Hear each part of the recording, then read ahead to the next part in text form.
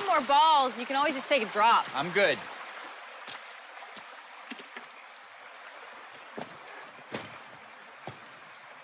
Got it. You may want to move. What?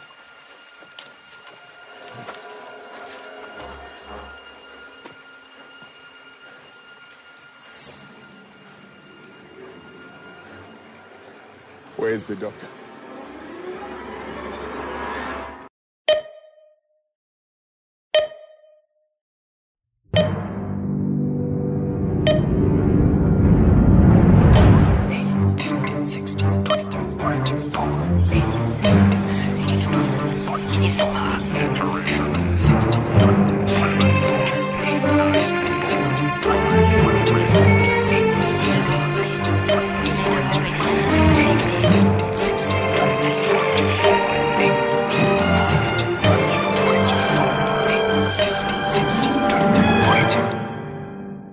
Lost is over, but we have to go back down the hatch. It's the Lost Rewatch Podcast here on Post Show Recaps, talking about Season 2, Episode 8, The Merge.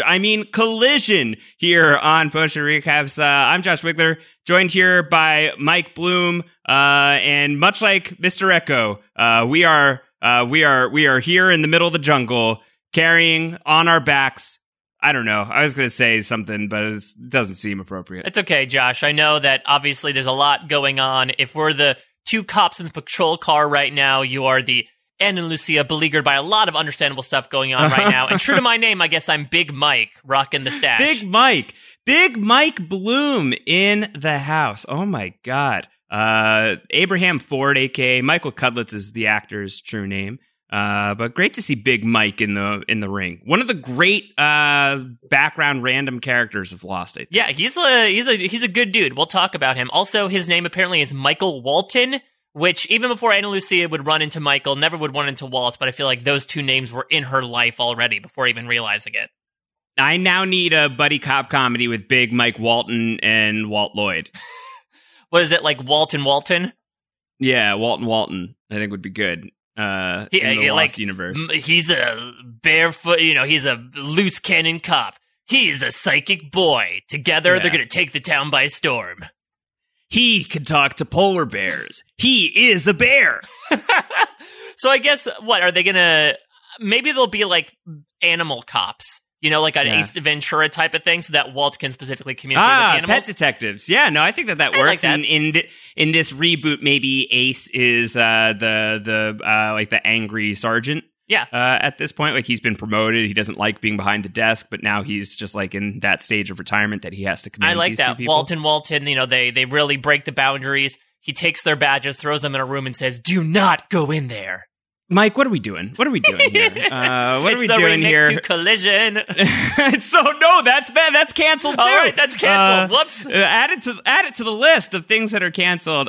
We are here talking Lost, Season 2, Episode 8, Collision, the one in which we learn so much more about Ana Lucia Cortez. And of course, this podcast typically comes out on Fridays, coming your way a little bit earlier. Obviously, the world is in a very different place than it was even last week. And it could be, we record these on Tuesdays, maybe different, way different on Friday. We just don't know. So we want to get this to you as quickly as humanly possible. We know a lot of people are hurting. A lot of people are confused and lonely. And one of the things we really pride ourselves on here on Down the Hatch is this is a conduit for all of us to just escape for a little while, a couple hours, sometimes 17 hours per podcast. We've been known to go long. This time, I think we'll go a normal rate. We can't go 17 hours on Collision. We're not doing our jobs. I don't think so. I don't think that we've got that in us, but we just want to get this to you guys here as quickly as possible and just right off the bat, checking in, making sure you're as okay as humanly possible. Please, we hope that you're staying safe, that you're staying sane, that you are finding joy wherever you can find it.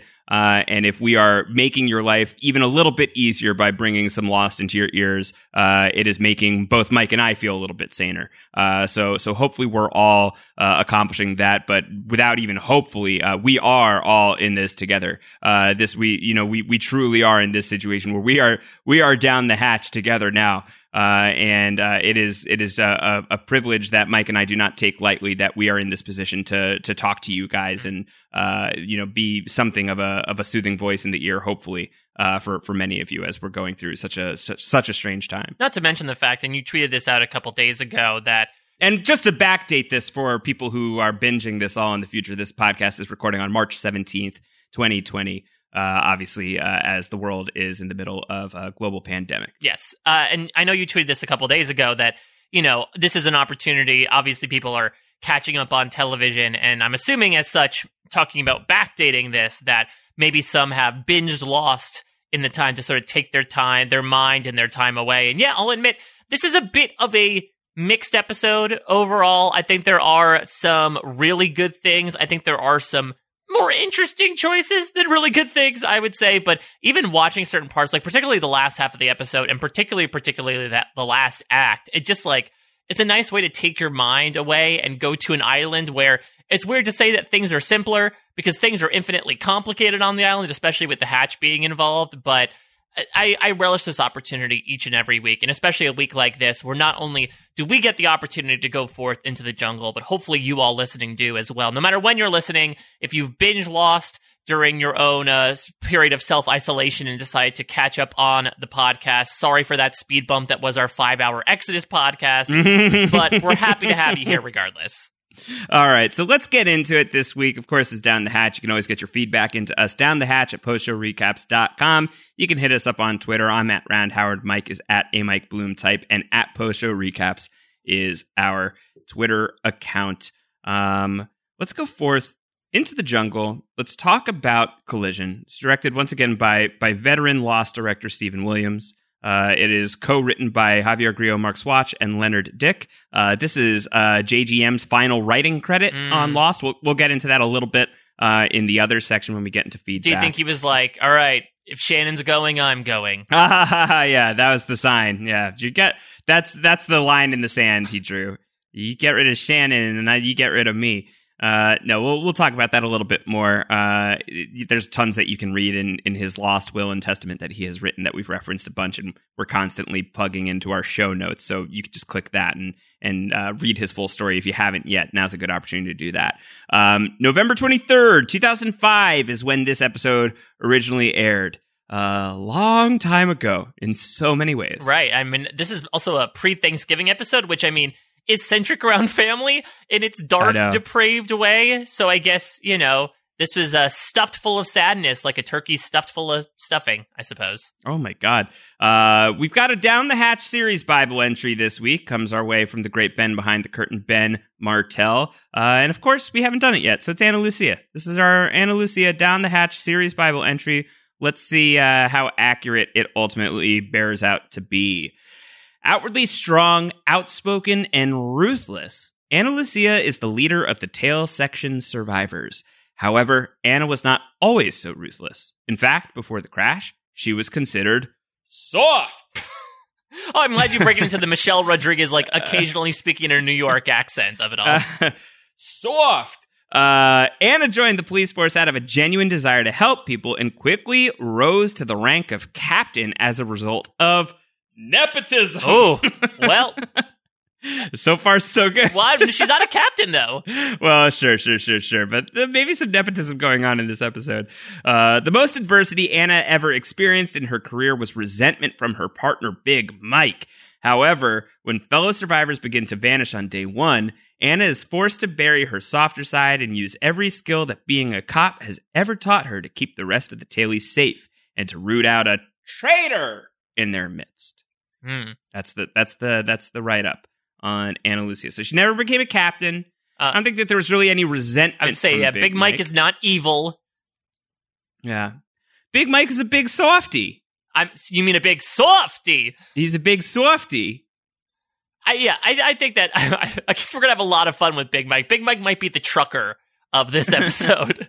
Yeah, Big Mike's great. Love Big Mike. Big Mike is also, I don't know if Seth Rogen in Superbad was meant to be a Big Mike lookalike, but no. I feel like they're comparable in terms of they both have the mustache and sort of like that Rogen-esque quality about them.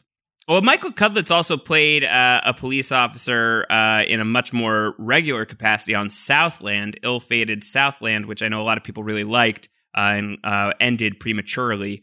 People really liked his character on that show. So this is like a Southland prequel. I don't know. I never watched the show. Maybe I should watch it. That's next on our list.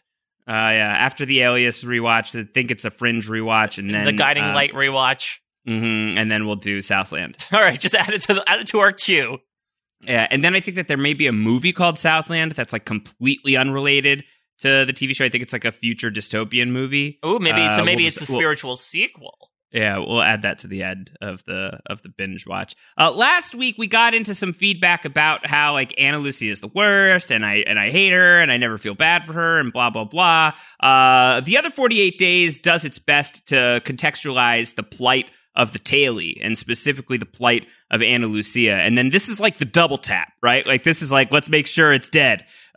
This is giving us the Ana Lucia flashback after that to see if the Lost universe cannot shore up some sympathy for Anna here, to get us on board with how she is possibly somebody who could kill Shannon Rutherford in an accident like this, how she's so trigger happy. Does this move the needle for you at all, one way or the other? Do you have any new thoughts, generally speaking, about Anna that stem from your experience rewatching Collision before we get deeper into this? So when I was watching the On Location for this episode, Leonard Dick said something very interesting. He said, and I quote, "Ana Lucia is somebody who does not want to be a victim. She was a victim once, and she swore to herself she would never be a victim again."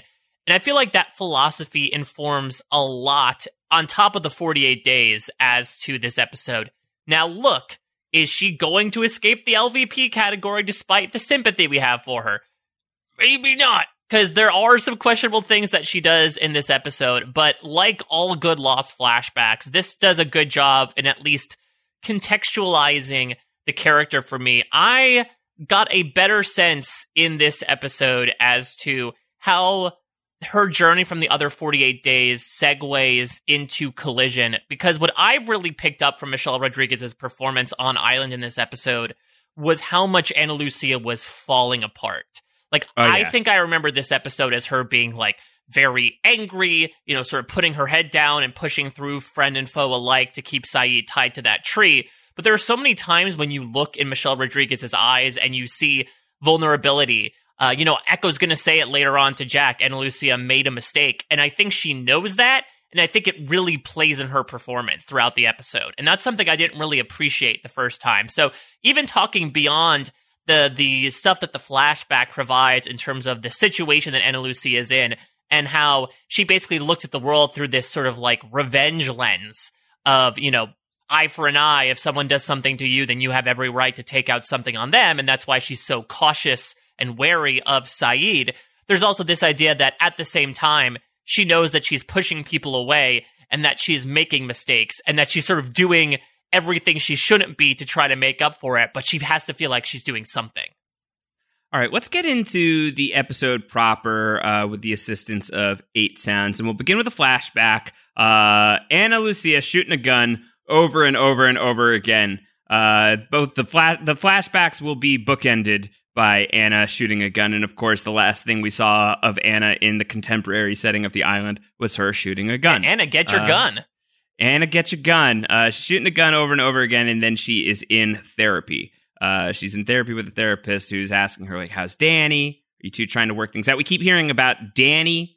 Do we think that's Danny Pickett, the other, who's going to show up in at the end of later on in this season? He's the guy who gets a real hate into Sawyer. Oh, that would make... I mean, if he's as despicable of a character as he was on the island, then maybe it's a good reason that they broke things up. Though I guess the assumption is that Ana Lucia's unborn child, who Jason McCormack unintentionally killed, was Danny's, right? Yeah, I think so. So that would be Danny's baby. And it would explain why both Anna and Danny Pickett have such a good hate for Sawyer. Like, they both just, like, hate the same types of people. Yeah, they're just having discussions at night. Like, who I really hate? Long-haired con men with southern drawl. Like, they're just the worst. So this therapy scene is interesting. Obviously, this is a big expository moment, and it ends with this revelation that she was a cop, which we didn't know before this point. Anna tells this story about how the family with the screaming baby finally moved away, and she says it's too quiet. This is a nice foreshadowing for her lingering mourning, essentially, about how, she sort of is now left with her own thoughts, but also left by herself.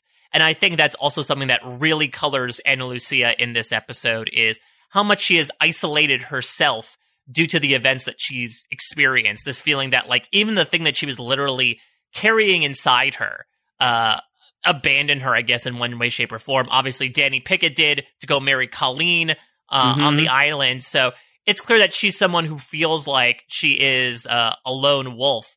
And it also it's an interesting moment when, the therapist asks Anna how to feel to hold a gun again.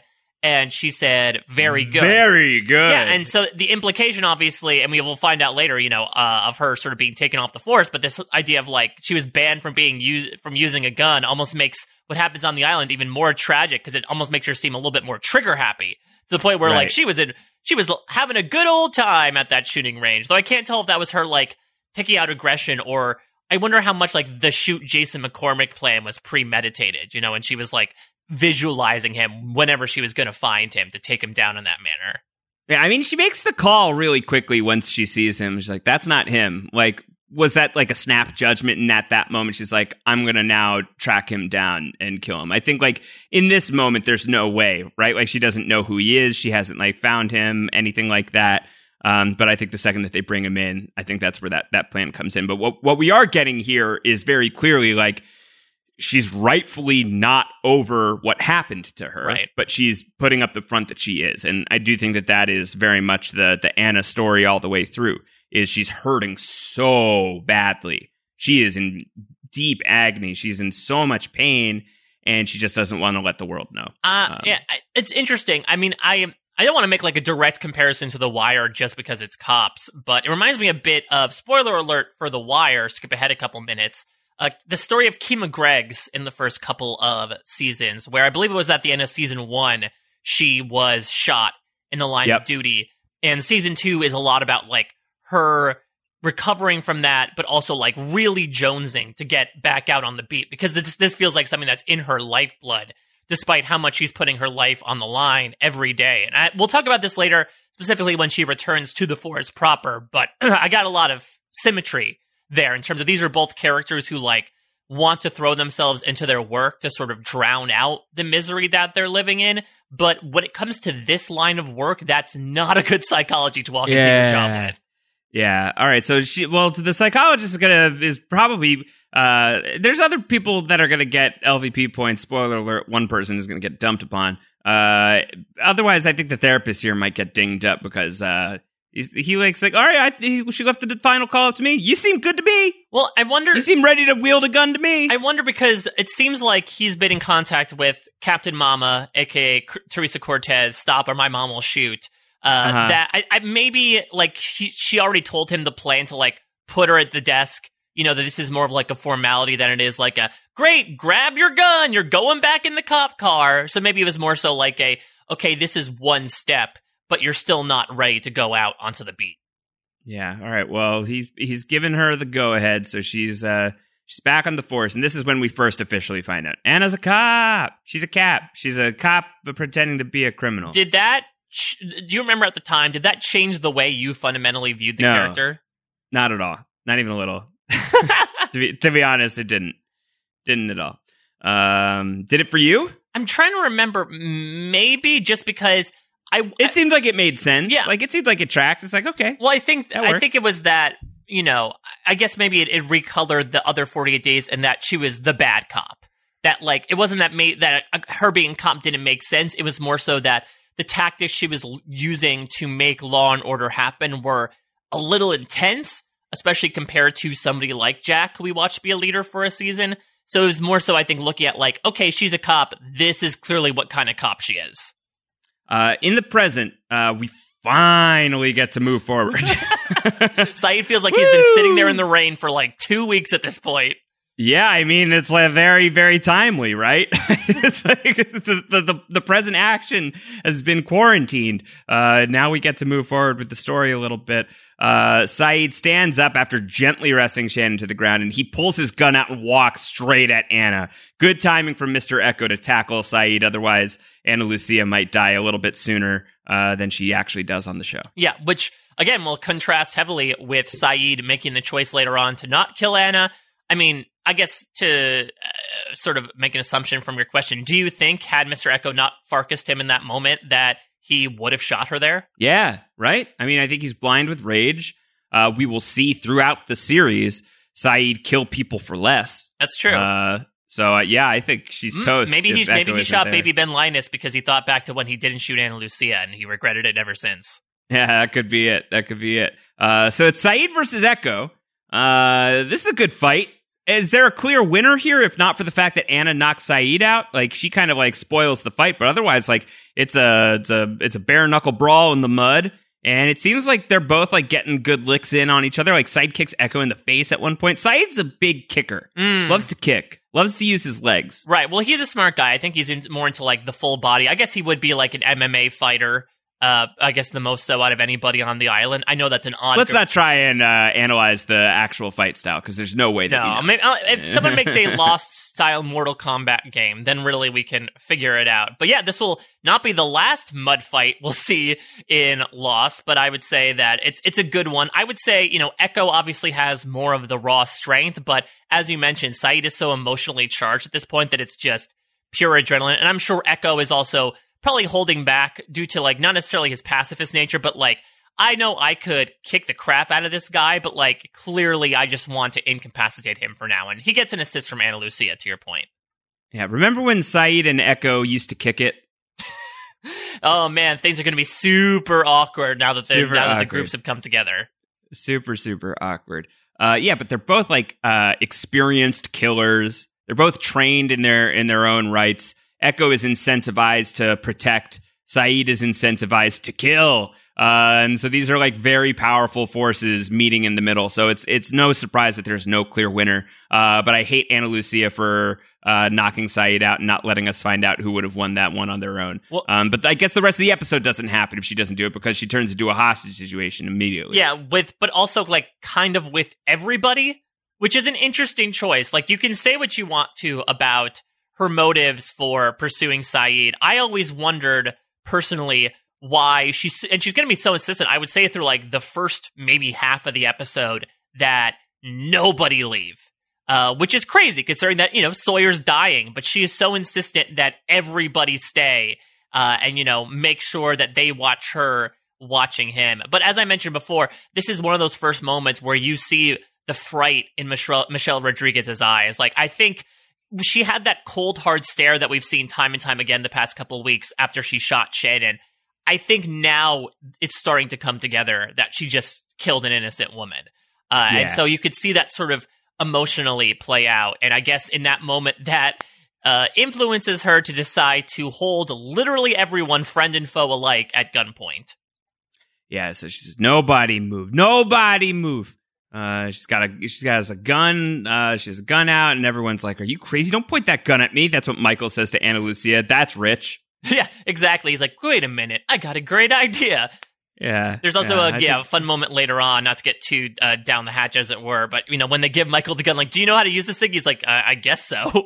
Yeah, well, you'll figure it out. She like shoots at Michael, but like past him.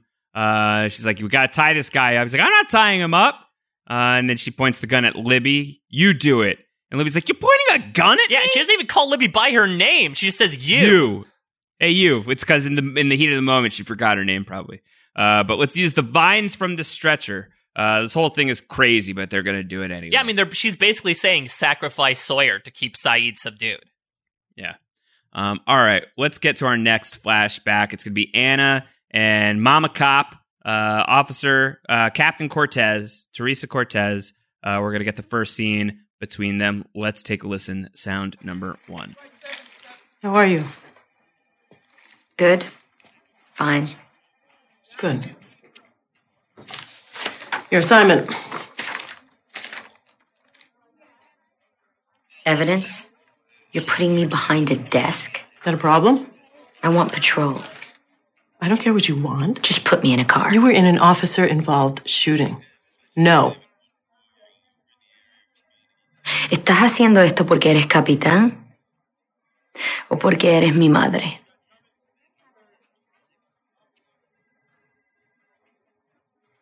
Both.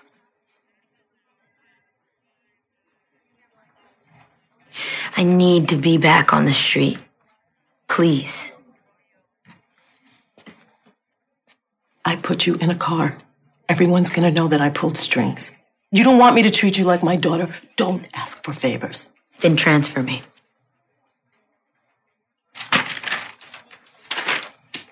You don't get the transfer, but I'll give you the car.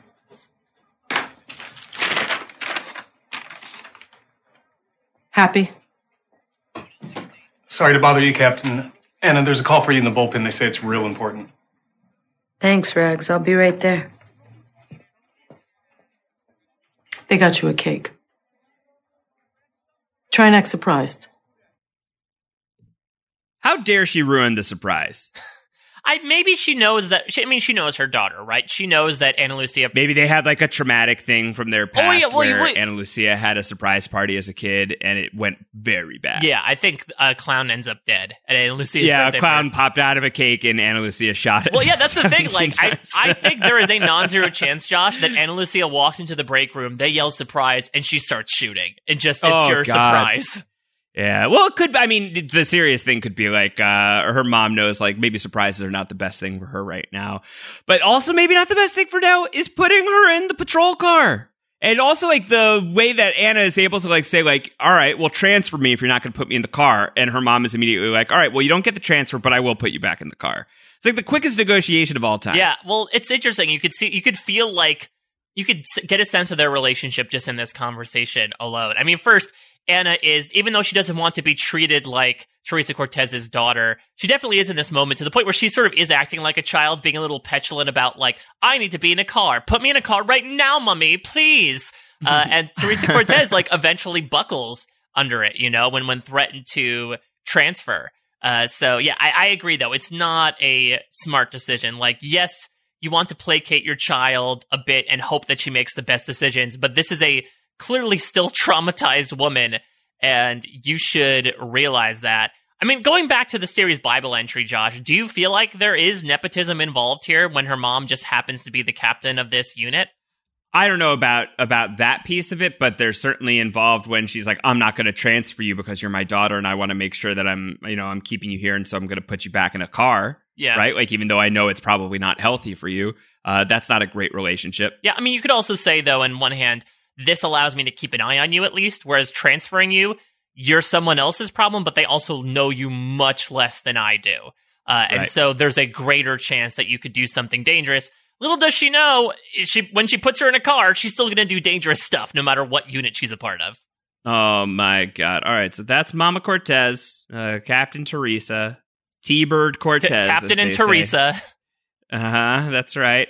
All right, so back at the beach, Jack is filling up water, and it's like the first time he's seen daylight in a long while. Look, that water looks a little grody. Maybe it's because a little bit, maybe but because this. beggars can't be choosers. Well, because I assume this isn't the cave water. I'm assuming this seems to be like collected rainwater, considering it seems to be in some sort of like trash bag fashioned well. Mike, they all seem to have just decided we don't need the cave rainwater anymore. They don't need the cave water They anymore. literally went there for that reason. I mean, it's very annoying, but whatever. So Jack is filling up his water bottle. Rose likes seeing him out of the hatch. He needs more sunshine. He needs more fruit. She's got the best fruit. Rose's fruit. That's where it's at on the island. She's got the hookup. Oh, if only Nathan knew about Rose's fruit. I know. Maybe he wouldn't be taking Thank 2-hour you. bathroom breaks. Oh, thank you, God. And then a golf ball shows up and flies into the water supply. Where did this come from? Well, how about, Mike, we listen to sound number 2 and find out. Pass the hanging tree, double or nothing. You sure? Dude, double or nothing. There's no way you're hitting it that far. Early, the woman's on bloody steroids. Double's $10,000. Oh, that's nothing. Someone who's worth $150 million. He'll build you your own course if you'd like. What's he talking about? Ignore him. He's an idiot. Crap! You hooked it. Try keeping your left arm straight. You giving me tips? Kate, I'm a doctor. So you think you could do better? Anyone can hit a ball. That's not golf. And what's golf? Golf is accuracy. Well, why don't we play a few holes and see which one of us is more accurate?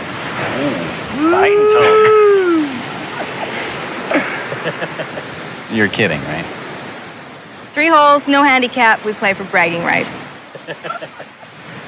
What are we waiting for?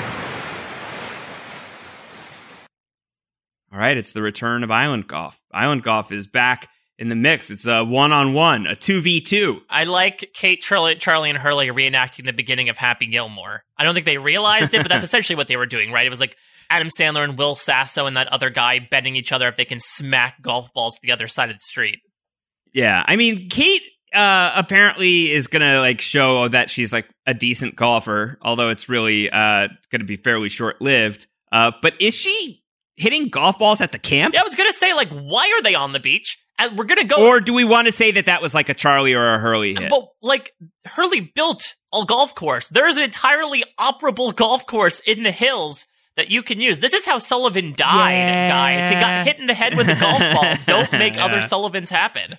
Yeah, but it's far, you know? It's far to the golf course, and they don't have a cart. Yeah, I suppose so. I also like... They don't have the Dharma van yet. I like the runner of Charlie still in disbelief about Hurley's net worth and still poking fun at it. But I will say, I don't think the first half of this episode is as good as the second half. And I think one of these reasons is I'm not a huge fan of Island Golf 2.0 just because I'm grateful we don't have an entire episode of Jack being an ass and golf splaining to Kate the entire time. Sure, but I like it here, actually. I disagree with you. I think Golf 2.0 works for me because, A, it's returning to one of the only leisurely pursuits that they have and has been established on the show so far. And I think it also sets up a nice contrast between, like, sort of like the levity of the moment and how that smashes into the severity of what is happening deeper in the jungle, and how that's going to collide with Jack and Kate's worlds pretty immediately. So the tonal contrast, like the tonal whiplash, often can be like kind of like, as whiplash implies, like a source of pain and you know, a bit of a headache. But I actually think it really works for me in an episode that is aptly named Collision. It's a tonal collision that occurs with the beginning of the golf stuff that really lasts about as long as it should. You know, it's this cute scene here, and then it's the scene we heard as the intro here, basically, of this episode of the podcast. And that's essentially it before we're back into like ER mode, jungle ER mode. Yeah, I just wonder if maybe, I don't know. I think it's just that I am not a big fan of like this Jack and Kate stuff. Like Island Golf could be fine, but I don't know. I've just felt like I was not liking Jack during the first half of this episode. So I didn't know if I necessarily needed a plot line of like, Jack thinks he can beat Kate at golf, but Kate spanks him in it. Like that seems very sitcom-y to me. So to your point, I'm glad we ditch it, and I think it does make sense from a tonal discrepancy perspective, but I wonder if we could have done something that didn't necessarily steer into that sort of hackneyed perspective. Oh, but I do love how she says, "Why don't we play a few holes and see which one of us is more accurate?" A good line. And he's like, "Oh, holes, accuracy. Yeah. Okay, yeah. Are we having sex, or is this we're getting caught in a net here? Are we using euphemisms? Is this it? Like, is this happening? Could you imagine right, that's how Echo finds them? Awkward. Oh my God. Where's the doctor? You could get back to what you're doing, but yeah, I didn't mean to walk in on you kicking it. All right, deeper in the jungle, Libby wants to bring everybody to the camp. She's like, it's an accident. They'll understand. And Ana Lucia's like, they are not going to understand. I killed this person. And she's probably, her instincts are not totally incorrect, but also like, this is not a great look. But she's traumatized and all of this stuff. You try to give her some slack if you can. Is there slack to be given? This is the thing that we are weighing. Saeed is waking up. He wants to be untied. He asks, relatively gently at first and then very aggressively next. Yeah, it's clear that, he goes into rage mode. I think this is him trying different tactics and he goes a bit aggro. But Echo doesn't care. Echo's like, I'm done with these foolish games. I need to take... Yeah, this is over. He flat up fireman Carrie Sawyer, which good on AAA because I cannot imagine carrying, Josh Holloway's dead weight, assumingly that he's still trying to be as slack as possible. But, I mean, we've seen sort of not necessarily the Echo versus Anna stuff in the past few episodes, but it's sort of been like Anna is in charge of everyone at the camp except for Echo. Sort of like how Locke felt Jack was in charge of everyone at camp except him. He felt like because he was more connected to the island, he had some sort of great parallel, yeah. Some sort of like diplomatic immunity from that perspective. And so does Echo here. He's like, I'm not going to follow your stupid hostage situation. This man needs help. I'm going to take him. And I mean, to her credit, Anna does let that happen without like shooting Echo in the leg as he tries to leave. Yeah, I'm not doing it for him. I'm doing it for me.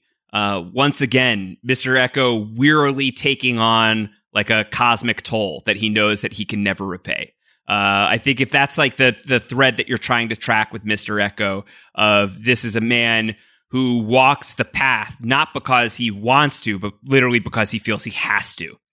Because like he knows what the right thing to do is now. It's not necessarily what he would like to do. He might not necessarily like be relishing the idea of like strolling through the jungle with Josh Holloway on his back, but he knows it's right. He knows that what's happening here is wrong, and he needs to do the right thing because he has done so much wrong. Right. That's how he feels he needs to repay his brother. And I do think that there is some sense of like weary resentment when he really looks it in the eye. Certainly later on down the line, he has kind of a moment of acceptance with it right before he gets killed. But this case that we're trying to build about Echo is that a lot of his faith is driven from this feeling of like, I gotta do it. Gotta do the thing. Yeah, it's this, and this is tied into the idea of fate, but like this illusion of free will, that we think that he's making these choices, but I think to your point, it turns out like every juncture that he's at, he basically has to look to the sky and be like, what am I supposed to do? And then he's going to take that path. And whether it's the road less traveled, whether it's, going along with the group, he's going to have to take that no matter what. And in this case, that means defying the person who he has become pretty close with. Let's remember that like she was the first person he spoke to since he killed people. She broke down in his arms, yet here he is. He has to leave her side to take care of this guy because he feels like he's beholden by the promise he made to have to do that. All right, flashback time. Here he is, Big Mike. Should have pulled a Big Mike sound. I regret this. We don't have a Big Mike sound for you, but we love Big Mike. Big Mike's like, oh, did you get the good stuff from the shrink? It's like, it's not that kind of shrink. It's like, well, did you miss me? We're good friends, right? Aha. And he does offer to kick Danny's ass, which I think is nice. It's clear that Ana Lucia, I think, holds a lot of rage, and it seems like he's noticing that. I would also say, like, it's clear that, like, he's not necessarily getting a demotion, but, Teresa, while she did make the questionable decision to put Anna back in the car, she did at least force them onto, like, a very safe patrol route. And so Big Mike knows that he's not seeing a lot of action, which is what Ana Lucia sort of blanches at and why they go into this domestic disturbance situation. But he's sort of taking his lumps because he knows it's what's best for her. Yeah, they're in Westwood. It's the best hood. Oh, no. Safe neighborhood. Yeah, all the hosts are just going along their own loops. Nobody's breaking from their narratives anytime soon. Yeah. Arnold. All right. They're going to go to this domestic dispute. This domestic dispute is the word that I'm trying to say. And there's this guy who's just being horrible. He's holding a TV. He says, "Do something useful, Shauna. Shut your trap," is like the one line that I wrote down. Hate this guy. He would get LVP points too, if not for the fact that I get a good hate into somebody else. But Anna pulls a gun on this man. And Big Mike Walton is like, no. It's a put that down. Yeah, I mean, it's a super tense scene, and it's interesting in so many ways. First, the clear trigger for her is the baby, right? I wonder if it's just maybe it puts her in a different headspace. Maybe it's feeling like sort of like we talked about with Zach and Emma last week. Like she feels like she has to overly protect the kid because she wasn't able to protect her own. But obviously, she goes from 0 to 100. And it's so interesting. Real quick. Yeah, and it's so interesting to see the Big Mike side of things, though, that he can't get to her until he addresses her, like, he drops the formalities, right? He's saying, Officer Cortez. But when he finally says Ana Lucia, it finally, like, snaps her out of it. And you do see a tear roll down her cheek. So you see her sort of, like, come out of that moment and realize what she did, which is, like, to absolutely make a mountain range out of a molehill. Yeah. Oh, no good. I just love the line delivery. Officer Cortez, Ana Lucia, he is down. Holster your weapon. Great Michael Cudlitz moment. Yeah. Michael Cudlitz, great actor, and he's become a prolific director of television. He's, long after his stint on The Walking Dead as an actor, he's returned to the show a bunch to direct. I think he's directed something like 4 at least episodes now at this point. And they've all been, very, certainly competently directed, if not, great episodes of the show. What is a great episode of The Walking Dead? So I've always been a big Cudlitz fan, and seeing him back here on Lost, even in brief form. This is really the big Mike scene. But it's a good one. I think that he shows himself to be a pretty stand-up guy in this moment. Oh yeah, absolutely. And it doesn't help that he's standing while Travis is down on the ground. Travis is a lie down guy instead of a stand-up guy. Indeed. All right, so back on the island in the jungle, Anna is still rocking back and forth, and Libby's still advocating to get Saeed back out of here. And he's like, no, if I do, he'll come after me. I killed someone he loved. Yeah, and which tracks from her warped sense of logic, right? Because someone killed someone she loves, and what did she do? Sure, she knows she's very much projecting into Saeed right now, saying, like, it makes sense. And I mean, we'll talk later about the parallels between Saeed and Ana Lucia. It's actually sort of a dynamic that I did not remember from season 2. Obviously, it's going to be short-lived, but I was sort of surprised about how much the two connect. But Libby, Michael has less patience than the other dailies do, because he just met this chick like a week ago, and he's like, I'm done with this BS. Okay, I'm going.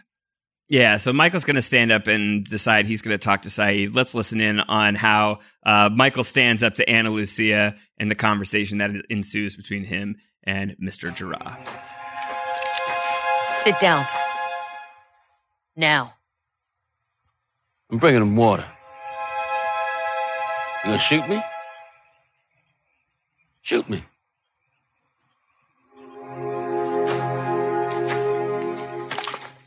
Don't even think of untying him.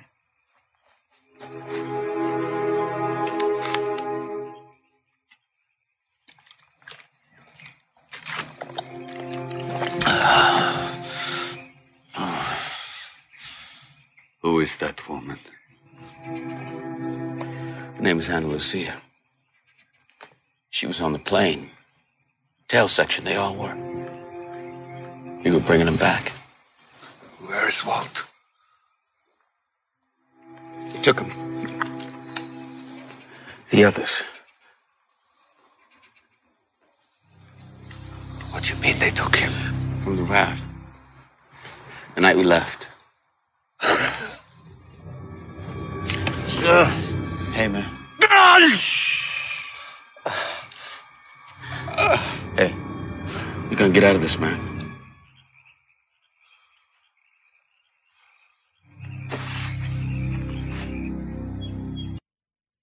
Just a conversation between two dudes who are going to blow up eventually, Mike. What did one blow up dude say to the other? Yeah, they said kaboom! It's interesting to watch Saeed's sort of anguished reaction to when Michael brings up Walt, because you can imagine how much he connects now to Walt appearing in the jungle. I wonder what his mental math is. Like, does that confirm or deny Shannon's thoughts about the vision and what he claims he saw in the jungle? Yeah, not for nothing. I don't think that he ever really brings it up in any kind of functional way, right? That, like, I saw Walt in the jungle.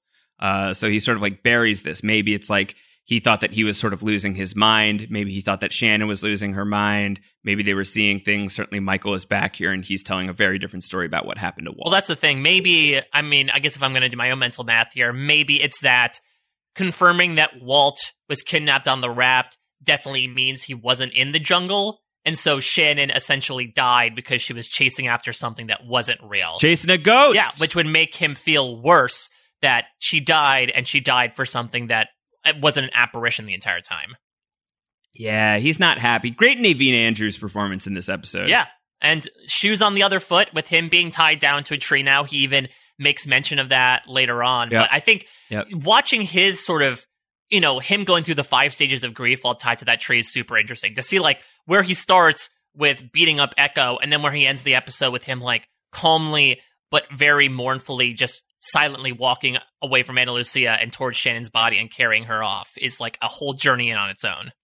Okay, so Jack and Kate have decided, let's go to the actual golf course. Jack says some stupid stuff about like, oh, the ladies' tea is back there. Yeah. Then she like is like, oh, okay, cool. Now watch this, and she does really well, and then he sucks. Yeah, I love the woof face that Kate makes after Jack completely whiffs it in the jungle.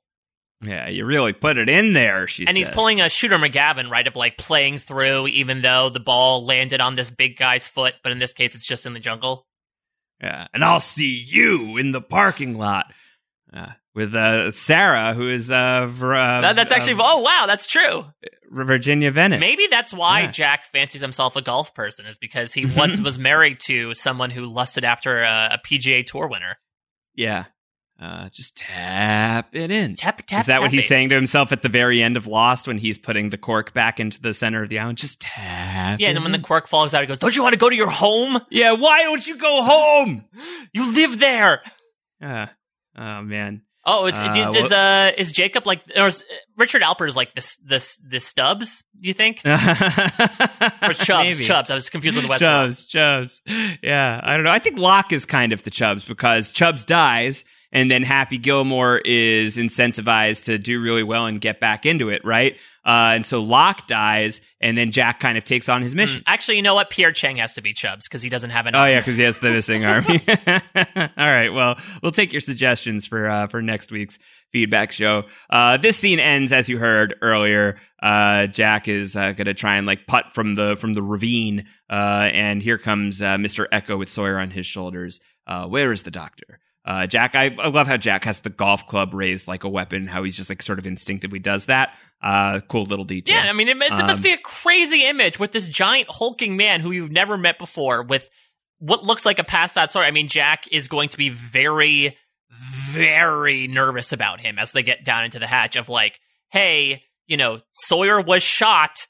Who's to say that he wasn't shot by this guy? And, you know, we've seen another infiltrate our camp before. Could this guy be another? That's sort of implicit in what he says. But I can't imagine the image of like this guy you never met coming out with someone who you previously like sent off to go find help, slung across his shoulders on death's door with a bullet. Plus, this guy's not really giving them enough information. Like he's not really talking a lot. So you know, the whole thing is just like pretty harrowing. All right, so let's play this next sound. Speaking of harrowing, let's play a bit of the return to the hatch. We got some daylight for Jack. Now he has to go back underground, and he's going to start helping out Sawyer as best as he can. But what we're also going to get out of this is first contact between two characters who are going to be in a very compelling place with each other all season long. Let's take a listen. I got him. Where are we headed? Bathroom. He's burning up. We gotta get him in the shower and bring his fever down. What can I do? Go through the medical stash. There's a bottle of ofloxacin. Ofloxacin, little white pills. Bring the alcohol and some gauze patches. Strip that bed, make sure it's got clean sheets on it. Kate. Yeah, here.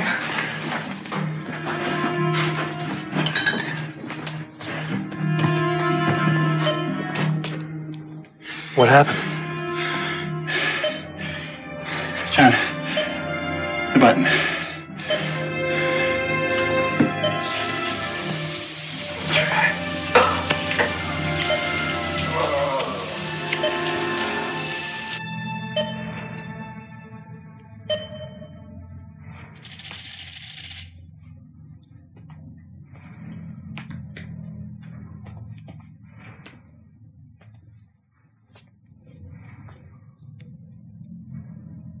Hello.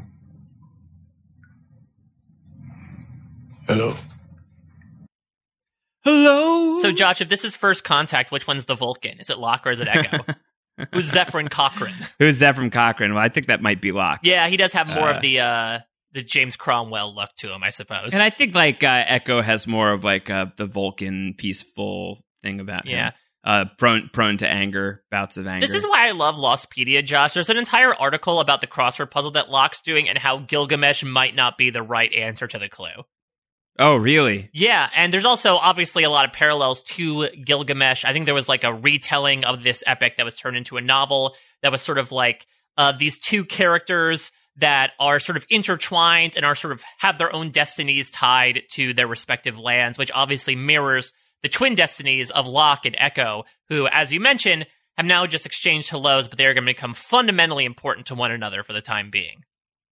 I love that scene, though. Just the hello. And just like Echo's exposure to the hatch is really fun. I'm also very happy for Jack must be so happy for the hatch, because now they have like access to medical supplies. They're far from the days of let's get a plain door and use it to chop off Boone's leg. Like, he can actually do stuff here. Yeah. Back in the hostage situation, it's getting intense, where even Bernard is going to like show up and be like, hey, so I wasn't going to say anything, but like, hey, what are we doing? The camp's got to be close, right? And it's like, shut up, Bernard. I lugged you around like Bernie from Weekend at Bernie's for the last 48 days. Yeah, if you want to die again, keep talking. Because I'll do it. Bernard. And Libby's like, just relax. We just want to know what the plan is. And here comes Saeed, who's going to spill the tea. Let's hear it. Sound number 5. She has no plan. She only has her guilt and the gun. You want a plan? Do you have any ammo back at your camp? What? Ammo for the gun. Do you have any back at your camp? Yeah, a couple boxes. All right. I want it. At least half. And I'll need a pack. A big one. A blanket, some medicine, clothes, jeans, and socks. You getting all this? Yeah, I got it. All right. You bring all of that stuff back to me, and I'll let your friend go. Not leaving them. Michael, you should. No, we stay together. Go. 사이들을 절대로 다치게 할 수는 없어.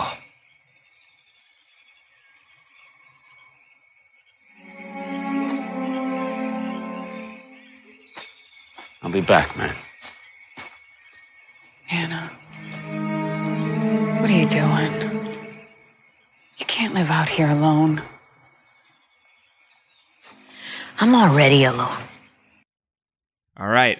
Live alone, die. I don't know. What's Anna's motto going to be? Like, live alone, die alone, I'm always alone, be alone. Yeah.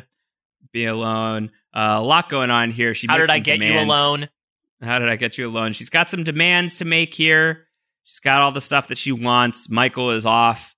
I love that Jin is like, no, go. You should, like, if we've got it, like, Jin, like, understands body language enough to know that, like, Michael is being told to, like, get back to camp. Right. And Jin is like, go do that. Accept that deal.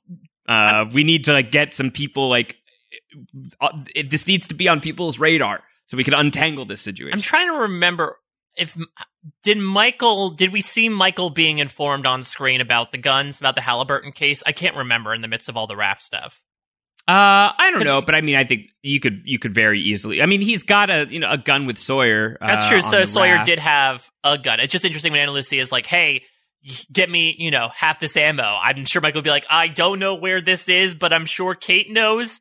I'm assuming, because I don't think he was part of the homecoming team, right? The group that subdued Ethan. No, he was not. He was too busy with the raft. But Michael and Jack are like kind of buddies, so it wouldn't surprise me if somewhere like in between episodes, it's like, oh yeah, we got all these guys. Oh yeah, I can't wait for the cool, Michael Jack bro hug later on. That's a fun moment. Yeah. Too bad this isn't a visual podcast because I would love to just like show that.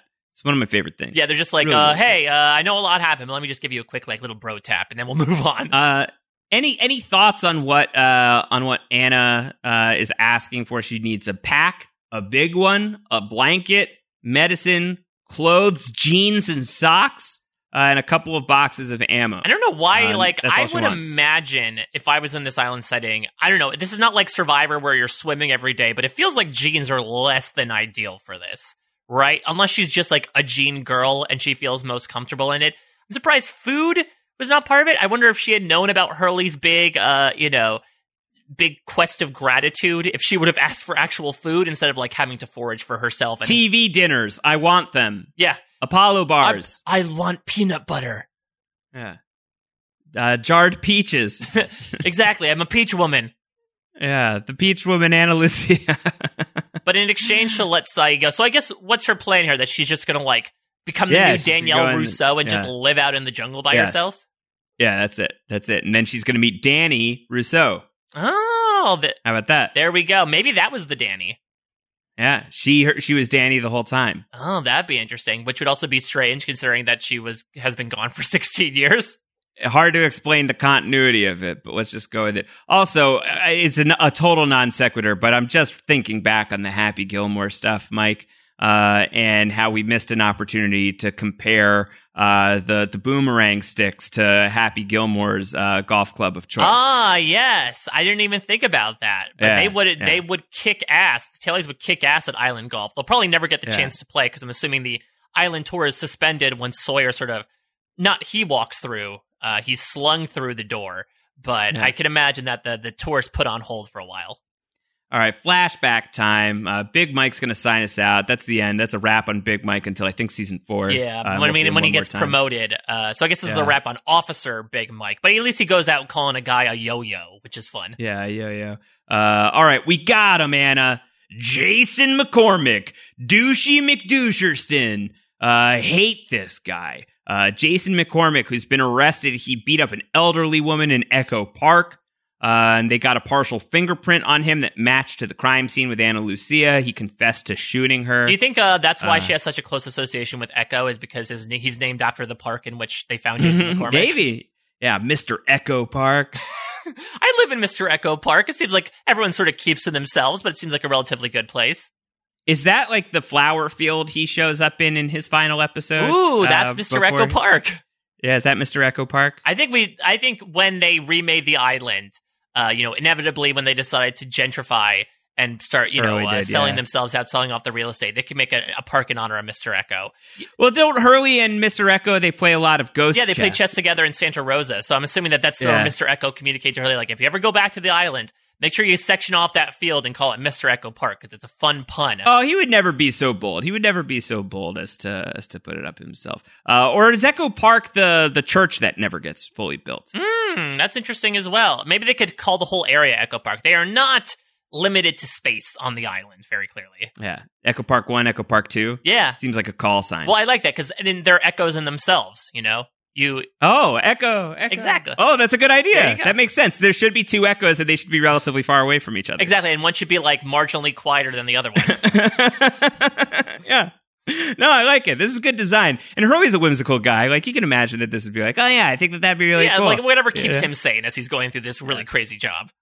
And they have like lots of chess tables set up at Echo Park. Yeah, because it's one of those things where they have these, you and I are both New Yorkers. You have obviously the open chess tables in the parks. Why not put that a part of there? Yeah, I think that's great. I hate Jason McCormick. I know we mostly hate him because of what he did, what we're told that he did. I just hate everything about him. I hate his whole vibe. I just hate this guy. I despise Jason McCormick. So I would love our Law and Order Losties to sound off here. Like, does Anna need to technically ID Jason McCormick for them to file charges against him? Like, is that absolutely necessary? Because it seems like they have him for other stuff. Couldn't they just easily be like, all right, I know that clearly you're denying this, but we're still going to book him because he obviously did something wrong? Yeah, I don't know. Good question. No idea. Zero idea. But everybody's like, you could just say that this is the guy. It's him. He confessed. She's like, I don't know him. Very Mariah Carey. I don't know him. It's another fun fact that I read from Lostpedia. So Jason McCormick, with his goateed glory, is played by an actor named Aaron Gold. And apparently, Josh, we have seen Aaron Gold before. As soon as last episode, when Bernard was up in the tree in those seats, remember that corpse that was next to him? I think this guy's dead. Apparently, that was Aaron Gold. What? So there might be something about somehow Jason McCormick being on Flight 815. Wow. Unless he has a twin. Yeah.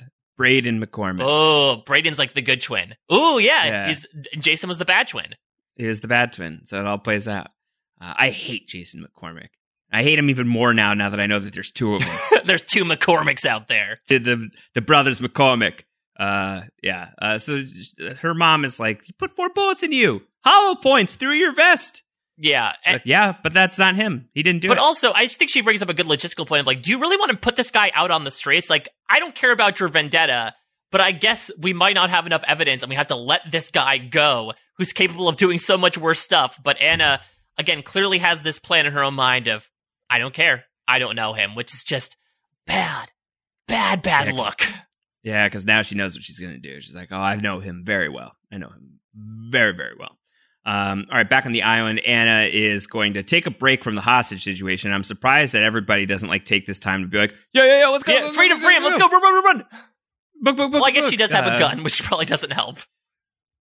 They do it like relatively quietly. Maybe if they don't like panic. Well, Bernard's going to be whimpering the whole way. Yeah. Yes, but Anna takes the break to finally like visit her victim here, to finally see Shannon and assess the damage. She steps next to the body, and she's obviously very upset about this whole thing. And like that's something we haven't really commented on much, is like the way that like Anna's like rocking back and forth over and over again. Like she's like very like bodily traumatized by the whole thing. And I think the eagle-eyed fans are also a little shattered, Josh, because I think you could kind of see Maggie Grace breathing in this scene. Oh, really? Okay. Yeah. Well, that just gives me some hope that maybe, I don't know. It would actually be pretty rough if she was still alive in this. Yeah, and she was just slowly dying out while her boyfriend was tied to a tree and couldn't do anything. I think that'd be a worse death. Yeah, what if she was alive the whole time and she got buried alive like Nikki and Paolo? Ooh, Saeed lies. Oh, that's tough. Let's go back to the Swan Station, and actually let's listen in on the Swan Station, because we heard First Contact, but let's hear the first conversation between Locke and Echo. I really, really enjoyed this. What happened? Out there, what happened?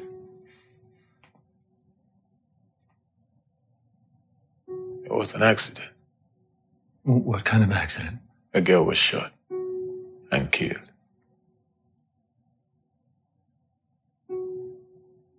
What did she look like? She was tall, with blonde hair. It was an Arab man. Shannon.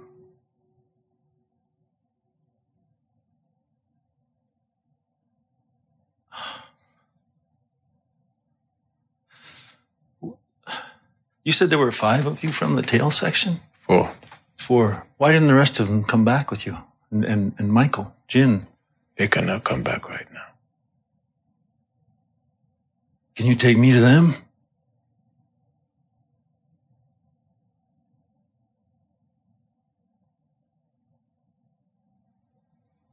No. I just love the way that Echo says no. I think Echo also starting the scene with he like looks at, you can't like see it because it's audio, but like he's looking at all of the guns as Locke is asking, like, can you take me to see Shannon? And he's like, I can't. Yeah, so I wonder, like, let's get inside Echo's head here. What do you think he was thinking in that moment as he like contemplatively stared at the armory? Yeah, he doesn't know John Locke. He doesn't know what he's going to do. He doesn't know how angry these people are going to be. If they're going to march up there with the guns and start a fight, like, no, he doesn't want that. And maybe there's also this idea of, like, maybe staring at the guns reminds him of his past life. To your point, and again, if we're talking about this juncture point, maybe he feels like the choice he has to make is, like, resisting violence in the most peaceful way possible. And in that case, it would be, let's not have the people with guns go see Shannon and Ana Lucia. Yeah, I think it's a good idea. I also love how he describes Shannon as tall with blonde hair. Really taking tips from Nathan in terms of describing people. And then Locke, quickly identifies that there was an Arab man, so he knows it's Shannon. He knows that's Saeed and Shannon. And he just he chews on that for a beat. And then very quickly moves back into process. And you got to wonder if there's a moment where what's Locke chewing on? Is he chewing on that reminds me of Boone? That makes me feel bad because I got Boone killed. Does it make him feel like, oh man, both Boone and Shannon died? It really was a sacrifice the island demanded because these two are both dead. Is he also maybe thinking okay, so I guess that's one less person who wants to shoot me in the face. Exactly. She already shot me last time. This guarantees there will not be more bullets in my body, except wait until the end of season 3. Right. I think that for him, and we'll see this with Jack, these two are pitted against each other once more in their reactions to this news, where Jack is extremely emotional and spur of the moment, ready to go. He's a man of action, and Locke is a man of thought. And I don't know if any of that stuff you mentioned is going through his head more so as okay, let me sort of compartmentalize that, and we'll move forward from there. Because obviously there's a lot of question marks. Echo is very succinct in the language that he uses. He's very blunt, much like his stick. And so obviously Locke could be asking more probing questions, but at this moment he's taking what little information he's given and sort of digesting it to the point where even when Jack is saying like, hey, take me there, all this is going on, Locke's still like, now wait a minute, we still need to hear the full story. All right, so Jack and Kate are trying to revive a septic Sawyer. They've already like showered him down at this point. He thinks that he's going to have this infection in his bloodstream, and they need to get him to drink water and take these pills. Otherwise, it's going to be no good. And Jack's not getting it to work, but Kate's going to be able to do it with the whisper strategy. They don't teach that in med school. Could you imagine if Jack ever came back to being? Because I know we had problems with the bedside manner, but imagine him, approaching Julie Bowen, being like, "I don't think you're ever going to walk again. I'm so sorry. I think your back's broken. I'm so sorry." Yeah, like I think that'd be worse than the blunt approach he took with them previously. Yeah, Whispers 101 in med school. I don't think that they teach that. Be nice if they taught that for Losties, so they could tell us what the Whispers. They could explain that whole arc to us. But Kate whispers in Sawyer's ear, and it seemingly works. I mean, yeah. So I guess what do we think? Like he was just delirious by the fever. That when somebody shoved a pill in his mouth, he instinctively didn't swallow until Kate sort of like calmed him down. Yeah, maybe. I don't know. I think so. We know Jack's bedside manner is not the best. We know that Sawyer is a very stubborn guy.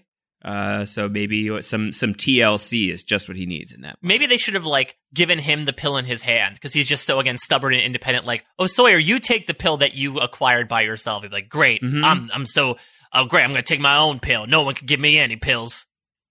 All right, back in the jungle at the hostage scene. The hostage scene is about to be untangled because Bernard has a giant tear in his pants. Josh, does he? You need to look at this. At some point, Bernard has a giant vertical tear in one of the legs of his pants that exposes his entire leg.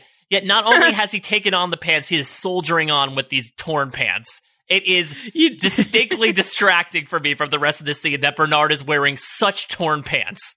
Yeah, Bernard's like, you know what, Anna? I've had it up to here. I have to go back to Rose. She needs to stitch up my pants and give me sandals.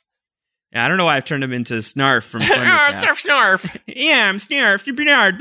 Bernard is the worst properly dressed person for the jungle I think I've ever seen. He has one ripped pant leg and Birkenstocks out in the middle of the jungle. He's just a hippie. He thanks Anna. It's like, thanks. I know I wouldn't be alive without you, but I'm definitely getting out of here. And Libby's leaving as well. And I love how Libby just like throws, cold water on Anna. She's like, I'm sorry. I just don't think you're the best judge of character. Yeah, as someone who served as your leader who trusted in you for 48 days, like that's got to be rough to hear, right? That she doesn't trust your judgment. I was there when you threw Nathan in the pit. She was with her when you threw Nathan in the pit. Didn't Libby go to Anna and she was like I was, I'm a little suspicious of Nathan.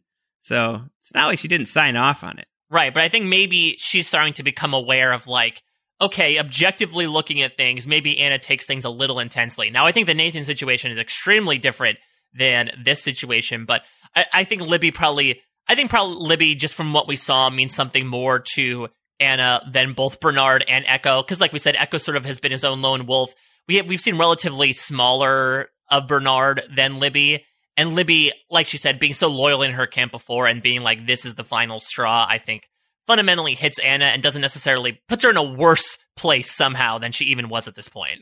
Yeah, Jin leaves as well, even though he doesn't want to, but Saeed gives him the go. He's like, get out of here. I'll be fine. I'm Saeed. This isn't how I Yeah, he should have done like a Harry and the Hendersons and like throw a rock at him. Like, go! Get out of here! Yeah, he's like, I don't die here. You and I die together. Like, this is not where we die. So they're all gone, and now it's awkward. It's just Saeed and Anna.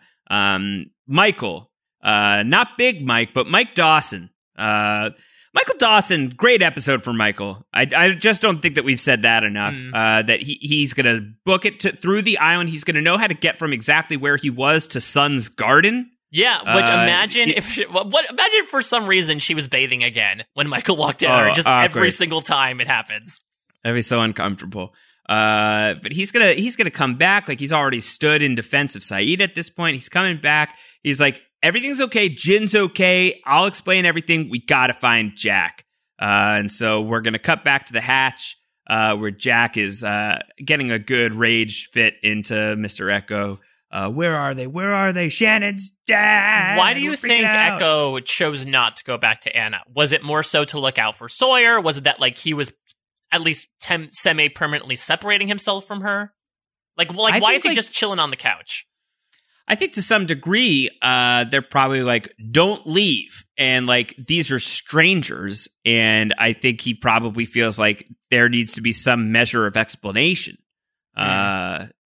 So like, I don't know. I mean, there isn't like a great reason. Maybe like because here he is in the hatch and this place is strange and alluring in a way where he's like, I'm meant to be here to some degree. Yeah, it's just interesting because to your point, if he is asked to stay and be interrogated, basically he pleads the fifth to Jack, basically saying, anything I'm going to do is make you angry, so I'm not going to say anything. Not going to say a thing.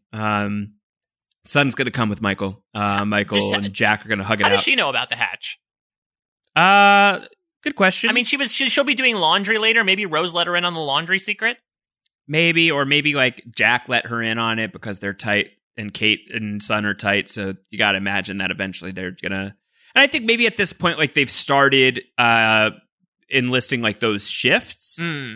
So like I think maybe the secret is more out than it was a few episodes ago, and they just didn't make a big to-do about it. Yeah, we didn't. I don't think we talked about this in Everybody Hates Hugo, but I wonder what like the PR spin was from our main crew to everybody else as to where the hell they got all this food.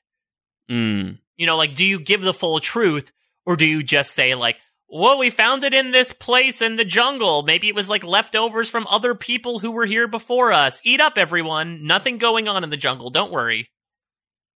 Or this island was once a research station for a group called the Dharma Initiative that founded the island in the 1970s. And you know the polar bear? Well, they brought them. They were studying them, and it seems like there's some electromagnetism shenanigans going on, and there's a button in there that we have to push every 108 minutes or else the world explodes. It's all crazy. And there was a guy named Desmond. He's gone. If you see a Scotsman running through the jungle, please let us know. He is a wanted man. Also, there's chocolate. They should have screened the orientation film, like a beachside movie screening of Pierre Chang's masterpiece. Yeah, I think that would have been good. I mean, it would at least brief everyone all together. Yeah.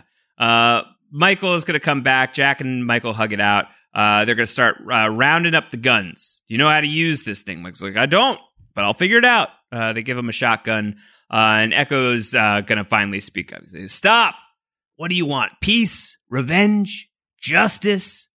You're going out with these guns. What do you want? Jack wants to just resolve the thing, and Echo's going to say, Ana Lucia made a mistake. And once again, Jack with like the razor sharp memory, right, Mike? Yeah, another you moment. You know, he met Ana Lucia once. And he knows the name Ana Lucia, and he's like, oh, gee, okay. Oh, no, this is the person who loves the tequila tonic. Yeah, what do you think would have happened had Echo not said her name? Because obviously he would have recognized her. It would have been another Desmond moment of like, oh my God, it's you. But I wonder how much more charged he would have been actually going into that situation. Yeah, it's a good question. We don't know. But Echo's going to offer to take Jack, but only Jack and no guns. Mike, I think this might be, to my mind, the only big Jack and Echo scene of Lost. Wow, really? I'm trying to think. If you can think of one, please let me know. And certainly people can correct the record when they write in. I cannot, to my mind. I mean, like, Echo will be around for some of the stuff in the fallout of Ana Lucia, but I don't think it's very Jack-centered. Right, well, because after the Ana Lucia stuff, then it's going to start to get into, Michael starting to assemble the list. And I guess when it comes to the Henry Gale stuff, I don't think Echo has much interaction there, and that's more of a Jack thing. Echo's going to be out in the jungle in a little while working on his own stuff once he gets acclimated to the camp. So, yeah, maybe you're right. These are like two ships passing in the night. Yeah, I think that this is it. I think this is the big Jack and Echo scene. I mean, that very likely could have changed if they had elaborated on the plans with Mr. Echo moving forward. But this is what we get. Interesting. Wow. I mean, I guess maybe Echo's also more intrinsically tied to Locke, that there could have been some stuff in there with, the whole Jack versus Locke stuff and Echo serving as his proxy, but maybe they just felt like Echo was more closely tied to Locke, that there was more fertile ground there than him dealing with Jack here, which is him basically just serving as like the calm, rational person to Jack's more emotionally charged action.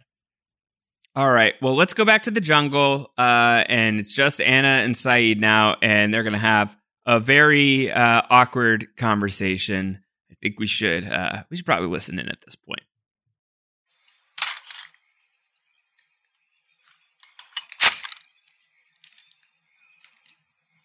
Where are you from? I'm from Iraq. You have any kids? Why are you asking me if I have children? I'm curious. I do not. Do you have children? No. Are you going to kill me? That's what you're thinking about, isn't it? Should I?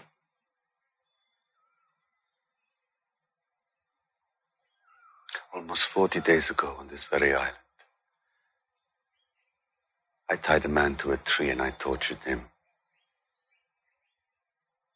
I tortured him as I've tortured many men. Men whose voices I still hear at night. Should you kill me? Maybe you should. Maybe you were meant to. I love Saeed Jarrah. I love Naveen Andrews. I love this scene. I love like this moment. He's such a tortured character. I mean, literally, he is tortured. So the tortured torturer. But this idea of like, should you kill me? Maybe you should. Maybe you were meant to. It's just so. Oh my gosh. I really love the dynamic between Ana Lucia and Saeed. And obviously, I think due to the myth that Michelle Rodriguez was only on for one season, we didn't see a lot of it. I think the only other time we really broached their connection is with the Henry Gale stuff.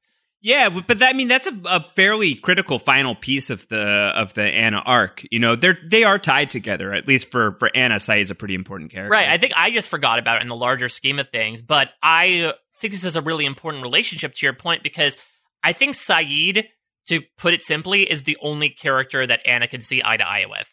As someone who puts herself in purposeful solitary, for lack of a better term, you know, her entire time on the island and seemingly in her life as well. Yeah. I think in this moment, Saeed is basically saying, like, I have been through what you have been through. I have felt what you felt. And as someone who is simultaneously pushing away yet desperately seeking connections, she's finally able to find that person in that moment, which is maybe one of the reasons why we'll talk about her ultimate decision not to shoot him.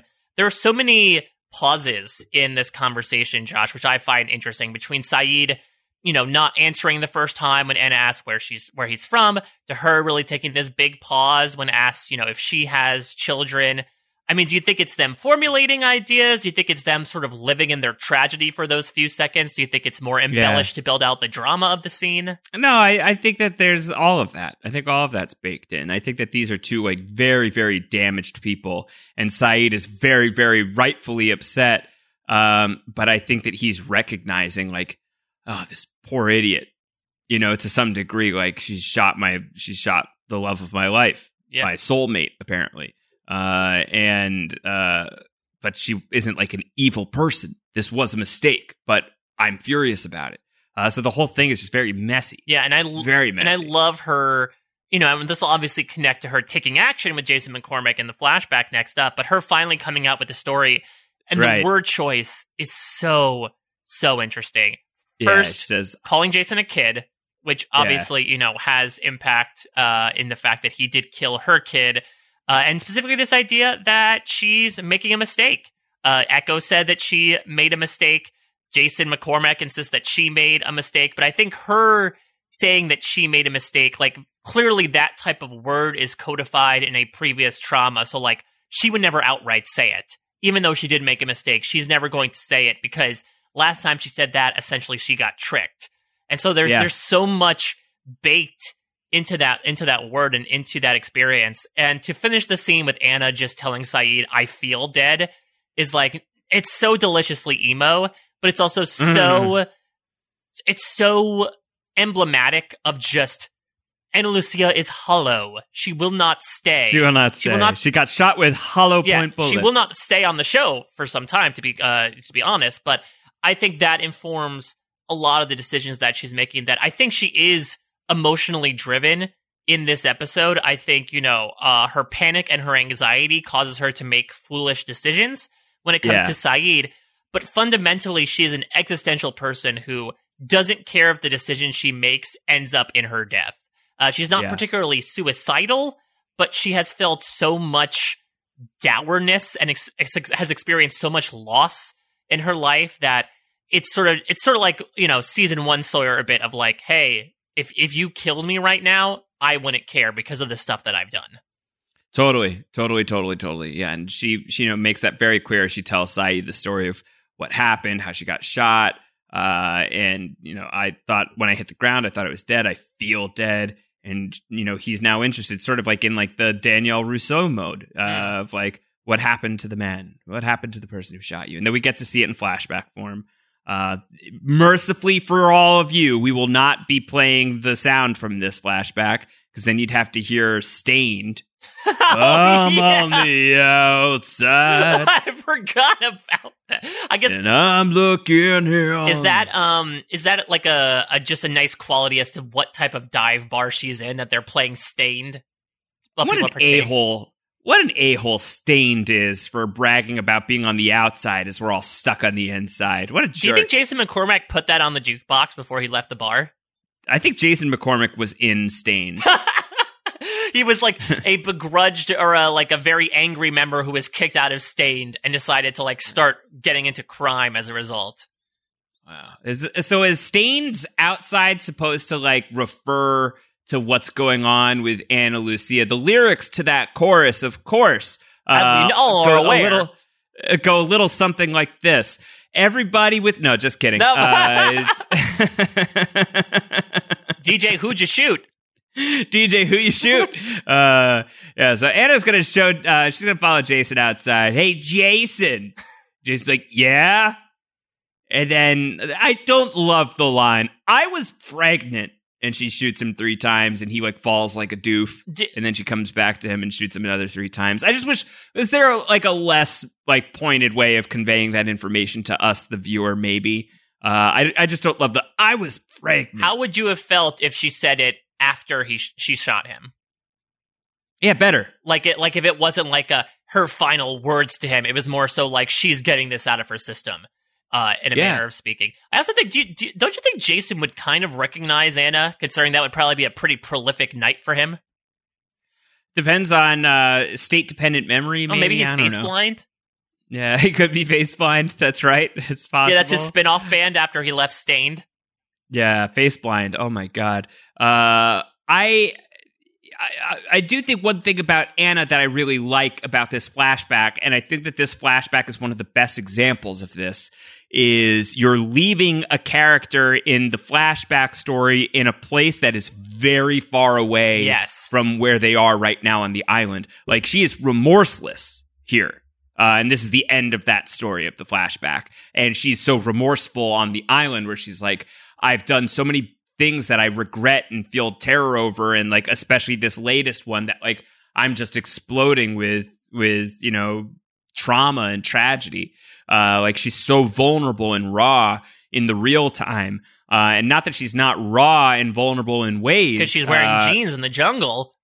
Not that she's not raw and vulnerable in ways in the past, but she's like wearing not literal body armor this time, but like metaphorical at least. She's not letting anybody.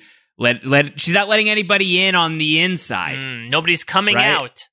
Yeah, no one's coming out. I'm on the coming out side. Maybe that's her like Weird Al parody. It's so dumb. But I think that not only from a psychological perspective do we leave her in a different place, physically we do. And that's one thing that I also feel like these flashbacks do strongly, is I do feel like as strong as season 1 is, we sort of experience this between Tabula Rasa and whatever the case may be in Born to Run, right? Like, the writers kind of wrote themselves in a corner, putting Kate right before she got on 815.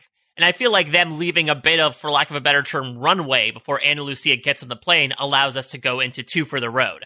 So it's not like they're now being like, oh crap, we need to write something up for Ana Lucia. We're going to find out exactly how she got to where she did, and we have room to do that. I think that that's evidence of they had the one season arc for Anna. Yeah. You know, I think like they have a fairly clean story that they want to tell with her in flashback form. And I think like a lot of her journey illustrates some of the choices that someone like Michael will make. So I think that like she serves as a cautionary tale in a lot of ways. We come out of the flashback and she still can't even like admit what she did to Saeed. She's like, nothing. We never found him. Never found the guy. She cuts him loose like an anchovy. She drops the knife and the gun at his feet and says, go ahead, pick it up. I deserve it. Yeah, she pulls. It's actually very similar to like the Michael and Jin from House of the Rising Sun, right? Like the character menacingly approaches another one with a blade, but it turns out that they're actually freeing them. Mm-hmm. And then she says, stay away from my wife to Saeed. Yeah, gives him the watch. I'm going to stay away from my son. That would not make any sense. Stay away from my son. Yeah, that would be strange. See, I don't want to get into that. But Saeed's not going to do it. He says, what good would it be to kill you if we're both already dead? And then he goes and he picks up poor Shannon. Very sad. Which, considering that he's picking up like a physically dead character as well, reflects his own trauma. Because again, he hasn't really talked about her. He hasn't verbalized it. And is it in What Kate Did that we finally have the funeral for Shannon? And so he's going to talk more about it there. But this is someone who has been internalizing his grief because I guess his life has been on the line for the entire episode. But we get a mere glimpse of it here with him reflecting back to Anna like, I'm dead on the inside as well, not only because of what I've done in the past, but what you just did to her. Dead on the inside. It's like this one song I listened to in a bar. It was called I'm on the Coming Outside. All right, so we get into the final montage of the Weird episode. A.L. Yankovic. We'll get to the final montage of the episode. I'll play the sound, but at the end of the episode, I think we can close out with this. So we'll kick the sound number 8 until the very end of the podcast. But this is a great ending. As the tribes merge, right? Like we've been talking about how this has sort of been like the creative drive underneath getting Anna's group and Jack's group together. This is like the two tribes merging on Survivor. And this is that moment where it's, you know, the Pagonged tribe, like the Matt Singh of Lost. They got Tailied. Yeah. The Matt Singh of Lost is gonna unite with the greater 815. Is it really, more of like an oolong really situation? Oh, yeah. Do they just get absorbed? And I guess, is Bernard the Stephanie LaCrosa? Considering yeah, he's the Bernard only is the... And we have someone with two names, Ana Lucia, Bobby John. They're sort of like the last two to go. Yeah, I like that. This is good. Yeah. I think that the Tailies are the oolong of Lost. Oh my God. I think that's better. I love this. Yeah, that's better. But yeah, that's better. So it's so interesting. The musical choices, it seems like, I believe, I don't think Jim Fells talks about this in a video, but I believe they play like a super slowed down, sadder version of the Raft launch theme. Yes. Which I think is such a good choice because it is such like, it's the sad reprise, right, in a musical of like, this was the hopeful, they're going out to find rescue and now they come back defeated knowing that they ultimately failed. And it is happy at the end of the day because we see these beautiful reunions of these couples, but also know that they fundamentally failed in their mission and that things have a much more dour outlook to them. Also because Shannon's dead.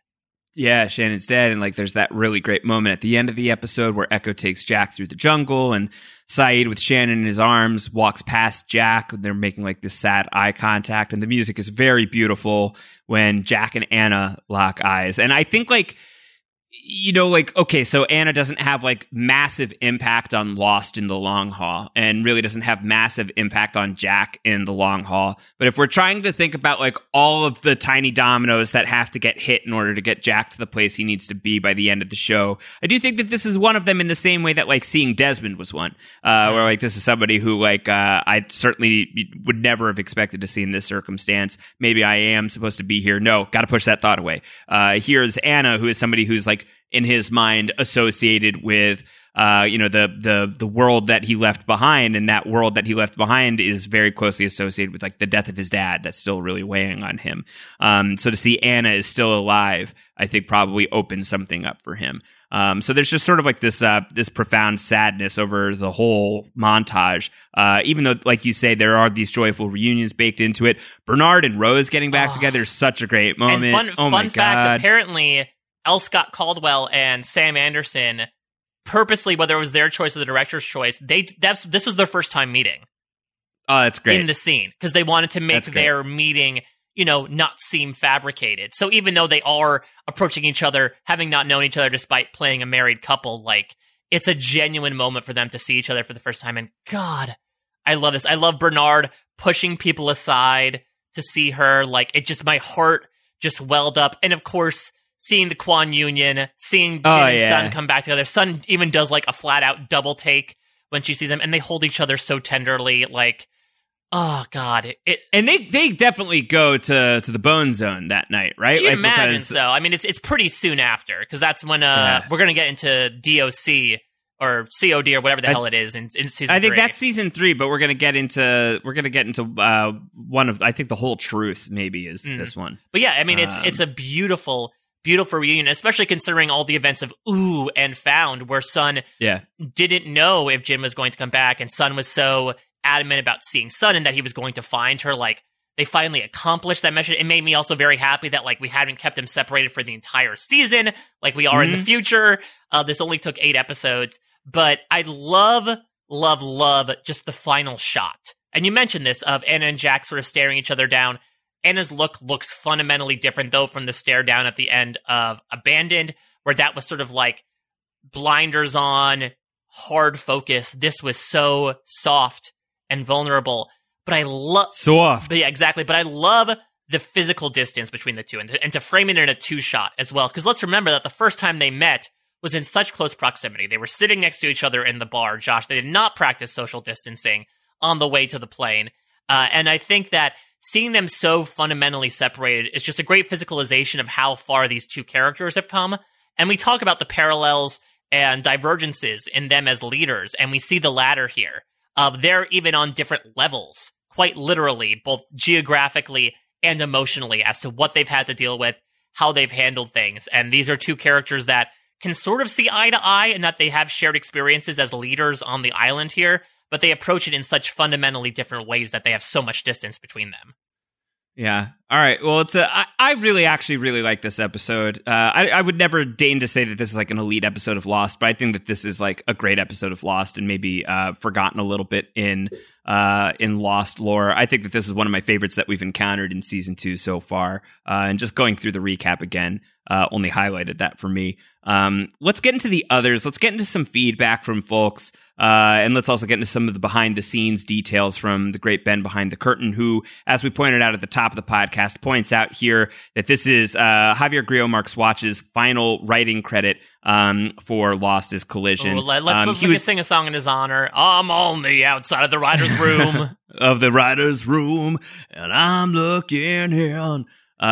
He leaves with Collision as his last writing credit, but he leaves at the end of season 2 in The Lost Will and Testament, which, again, if you have not read, you really, really should go and read. Just a great accounting of the first couple of seasons of Lost and the creation of this show.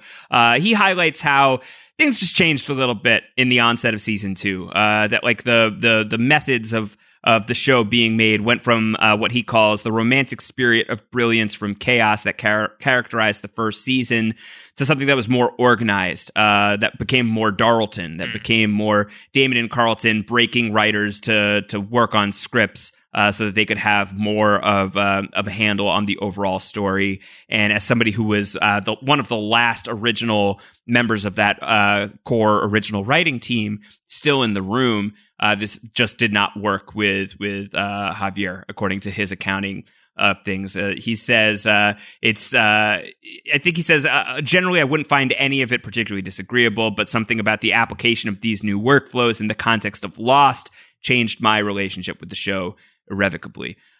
He stays on through the end of season 2 to help like shepherd, like he's doing the Lost experience, he's doing the ARG, so he's rendering services. And he also says that his very final contribution to Lost is something that we don't know. He says that he was on the payroll still as the writers were convening for prep for season 3, and Javier pitched something to Damon. And then later on, he came to find out that it was used for the future of the show. But he refuses to say what it is. That makes it very clear it was Locke the pot farmer. Yeah, I'm not going to say what it is. It was Stranger in a Strange Land. I thought Jack, it'd be funny if we found out Jack's weird Asian tattoos. Yeah, it was Bai Ling. You should cast Bai I thought Ling. we should cast 2 characters who claim they've been in the background the entire time. But yeah, so you should read his full accounting if you haven't. It's really, really great. Yeah, it's an interesting also sort of representation of, I think the transition in the writer's room is understandable. It sort of is like what happens when you have a plucky startup that then once it starts funding and really gets its feet off the ground, then it's sort of, once it has money, now it becomes a bit more siloed, a bit more stratified, a bit more of a straightforward workflow. And I can understand from an artistic perspective, as someone who would rather work in like the quick and dirty chaos of the OG writer's room, that's less alluring to a person. Yeah, but also, Damon is a young showrunner. He's a new showrunner here. And I think, the toll that takes on him as a human being is pretty clearly charted. We've talked about that over the course of our season 1 conversations. And, I think at a certain point, a show like this needs to be, well organized. Yeah. It needs to be well run. You can't be building the plane as it flies. So, from that perspective, it makes all the sense of the world that things get organized the way that they do. And from Javier's perspective, it makes all the sense of the world why it would not be as appealing to him anymore. So I think it all makes sense. Let's keep going. Apparently, Collision had a fake out title and a fake out description of the episode. Bait and switch. This is from Ben, and he cites thetailsection.com. He says, the episode was in some sources given the title Old Habits, and this can still be seen in some reviews from the time. In addition, there were rumors that the episode would be Charlie-centric, and that the discovery of a dead body would lead to a recurrence of him using heroin. While it has never been confirmed, some have suggested there was an intent to misdirect people from thinking that Shannon was going to be the character who died, and perhaps hoping people would guess Claire instead. The early leaked synopsis was as follows. The search for a missing castaway ends in tragedy when the castaway is found dead. The person that finds the body is blamed for the death by Jack, who again finds a way to shift partial blame on Locke. That definitely does sound like an alternate Lost episode. Yeah, I mean, this sounds like they're just... Especially Jack shifting partial blame on Locke. They're sort of hitting the beats of season 2 of Lost. I would imagine the dead castaway is probably Steve, though. I don't know if it would be a major character. I don't know if you open an episode with a dead Claire, Yeah, Steve is no longer alive. Exactly. He gets to join Scott in the Valley Beyond. All right, feedback from the folks. This is from Andre the Meat Man. Who does not like the way that Ana Lucia has been received amongst the feedback in the podcast so far, says Andre. He's referring to the incoming correspondence.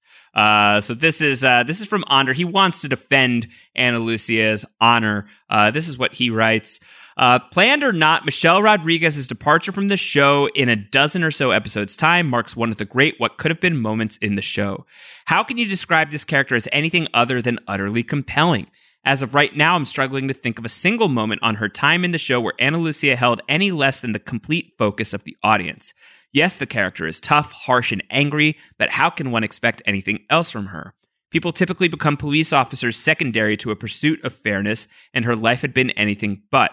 She goes through huge challenges to prove herself, a personal tragedy that the term PTSD doesn't even begin to cover, a definitive step into the dark abyss, anger, fear, a life falling apart characterized by a loss of role and identity. And then on top of it all, her time on the island is characterized by being hunted and picked off one by one. And while it isn't on her, as both the leader and a former police officer, how could she possibly see it any other way? Me personally, says Ander, I love Ana Lucia, and like Josh, I'm finding that one can only appreciate the character more with every rewatch. I hope our Down the Hatchlings can cut her some slack and enjoy the limited time we have left with what is by far the most utterly tragic character on the show. I think that last bit is hyperbolic for me, but I'm on board with everything. Yeah, no, I agree that I like the character breakdown. I don't know. I don't want to do like a tragic off of these characters. I think we can certainly... We could rank them in terms of tragedy, but it's really going to be like a 10-way tie for first. Yeah, exactly. And I would say that if you're looking at like 5 seasons of John Locke versus like a season of Ana Lucia, considering just the number of events that happen in Locke's life, I might put him number 1. But I think that Ander makes some good points about how interesting she is as a character. I think, unfortunately, because she is such a traumatized character, that manifests itself in behavior that isn't positive. And I think at the time why a lot of people were really not happy with the character is because we just saw so much of that behavior. There weren't a lot of moments for Ana Lucia to be warm because this is something that profoundly affects her. I feel like, if I may be like casting an umbrella here, I do feel like a character like Ana Lucia can be more appreciated nowadays in the age of the anti-hero, in the age of characters doing much more morally ambiguous things and really being tested and, you know, being much more traumatized and figuring out things from there. We're into, I think, messier TV characters nowadays, whereas maybe back in those days, I think characters that we saw on Lost were more off the beaten path than those that were sort of packaged into neat little elevator pitches we can make on them in a series Bible entry. So I wonder if almost like a character like Ana Lucia was ahead of her time and a character that really does bristle in a lot of the times we see her on the island, but we realize that that comes out of so much has happened in her past, and it gives you a different appreciation for the way that she does behave and getting into her head psychologically. A lot of people had thoughts on Anna this week, unsurprisingly. Trevor Roberts, I'd love to know if I'm the only one who relates to the Ana Lucias and Charlie Paces of the world more so than the other characters who wants to start a broken toy alliance. I got a lot of broken action figures from my youth, Trevor. I can contribute to the alliance. Were you like an Ana Lucia and you tried to, like, I don't know, rip him apart in your rage? I tried to like do like lots of customization. I was going to say, did you try to like put, you know, I was very good at it with G.I. Joes. On, I made a lot of like my own G.I. Joes by swapping body parts. You just had to like unscrew the back and like take out you had to take out the rubber band and you just like put them around. I was making my own characters. I had a great time with them. I suppose so, but what are you doing to those people? I made Epsilon Squad. Ooh. That was the name. That's the name of the crew they were my boys, Epsilon Squad. Is that like the A team though? Like, are they, whatever number down on the rankings if we're going by Greek letters? Maybe, but they had cool outfits. They had like purple camouflage, night camouflage. They looked cool. Do you think purple would work at night? I took Bosk's head off, the mercenary, the bounty hunter Bosk from Star Wars. I took his head off. Oh, so you were doing like cross-branding at this point. Yeah, I did. I still have them. They're in my office. Ooh, okay. I'll send you a picture. I would love to personally see the customized characters that you came up with. Maybe we can put them in the next Lost Brain Steel.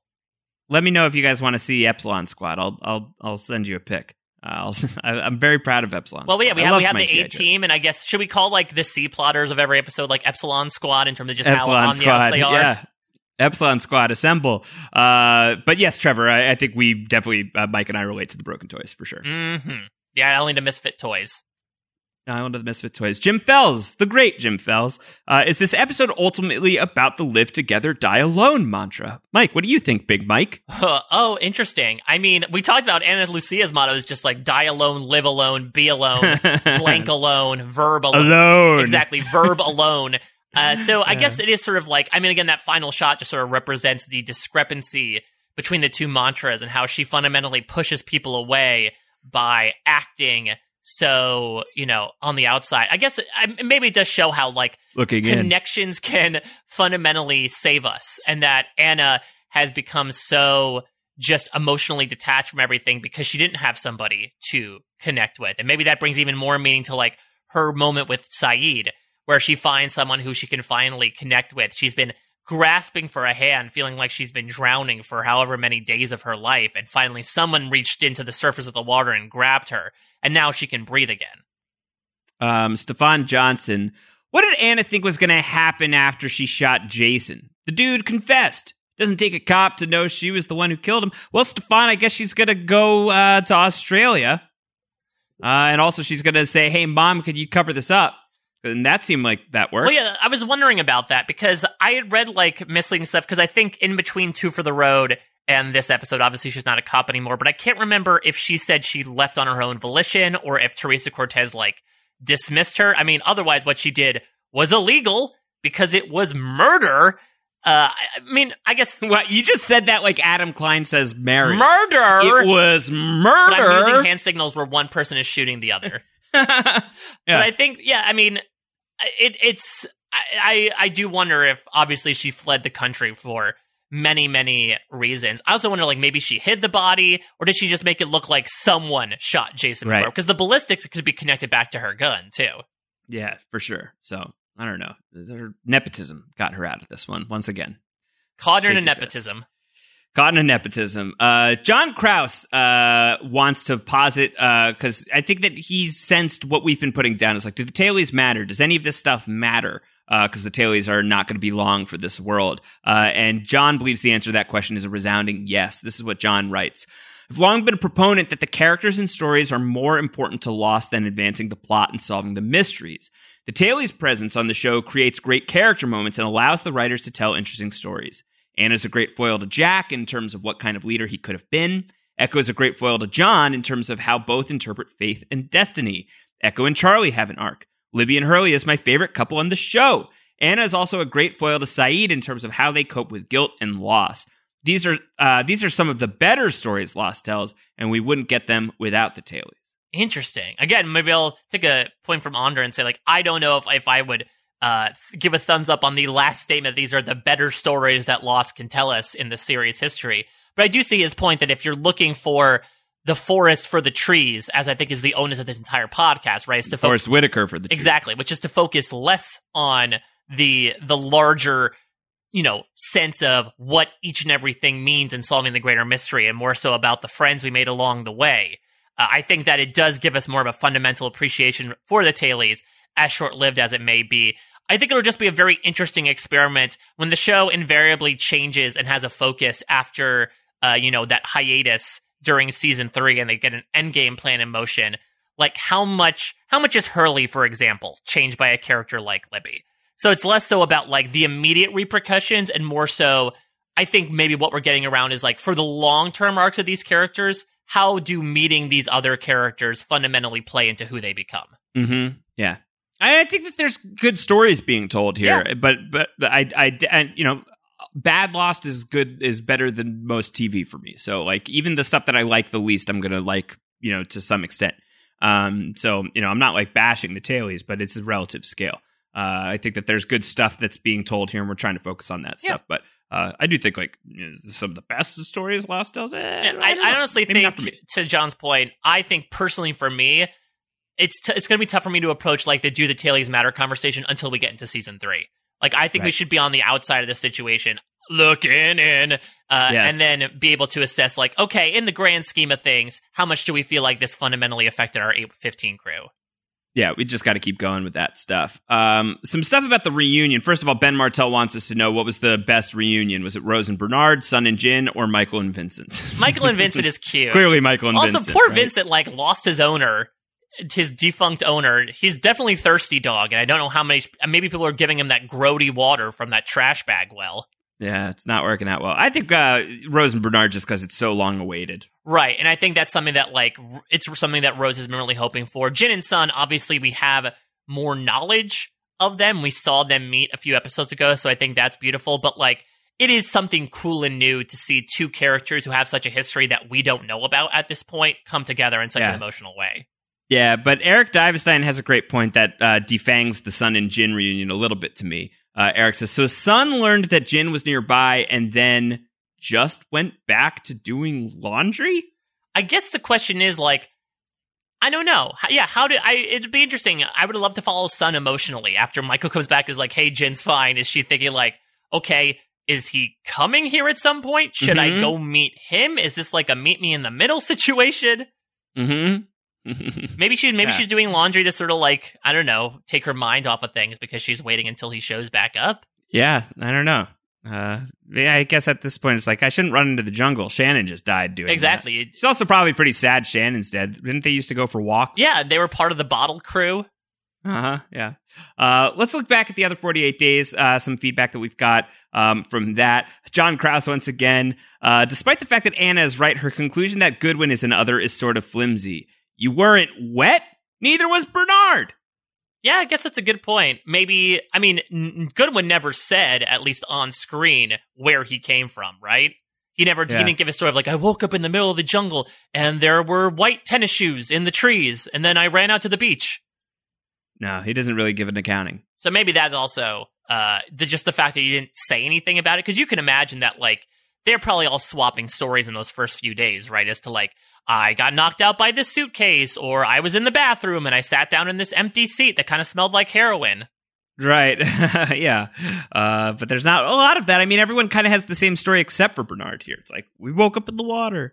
From Megan Cherry, who is a registered nurse and is answering our call for expertise. Donald didn't stand a chance, she says, without antibiotics and blood thinners. When you break a bone like he did, a big bone like he did, you have to set it quickly or there will be blood supply issues and your leg will die. Also, when you break a big bone, there's a high risk of getting a fat or blood clot that will travel to your heart, lungs, or brain. Most likely, he died from sepsis. Once again, there's that word, from infection from the open fracture. It's probably not Libby's fault. So actually, in this case, I think if Jack and Anno had switched places, I think he cuts off that leg ASAP. Yeah, maybe Donald makes it. So the chance that he had is he was just seated on the wrong... He should have shelled out money for a better seat on the plane. Yeah, then he would have just lost a leg instead of his life.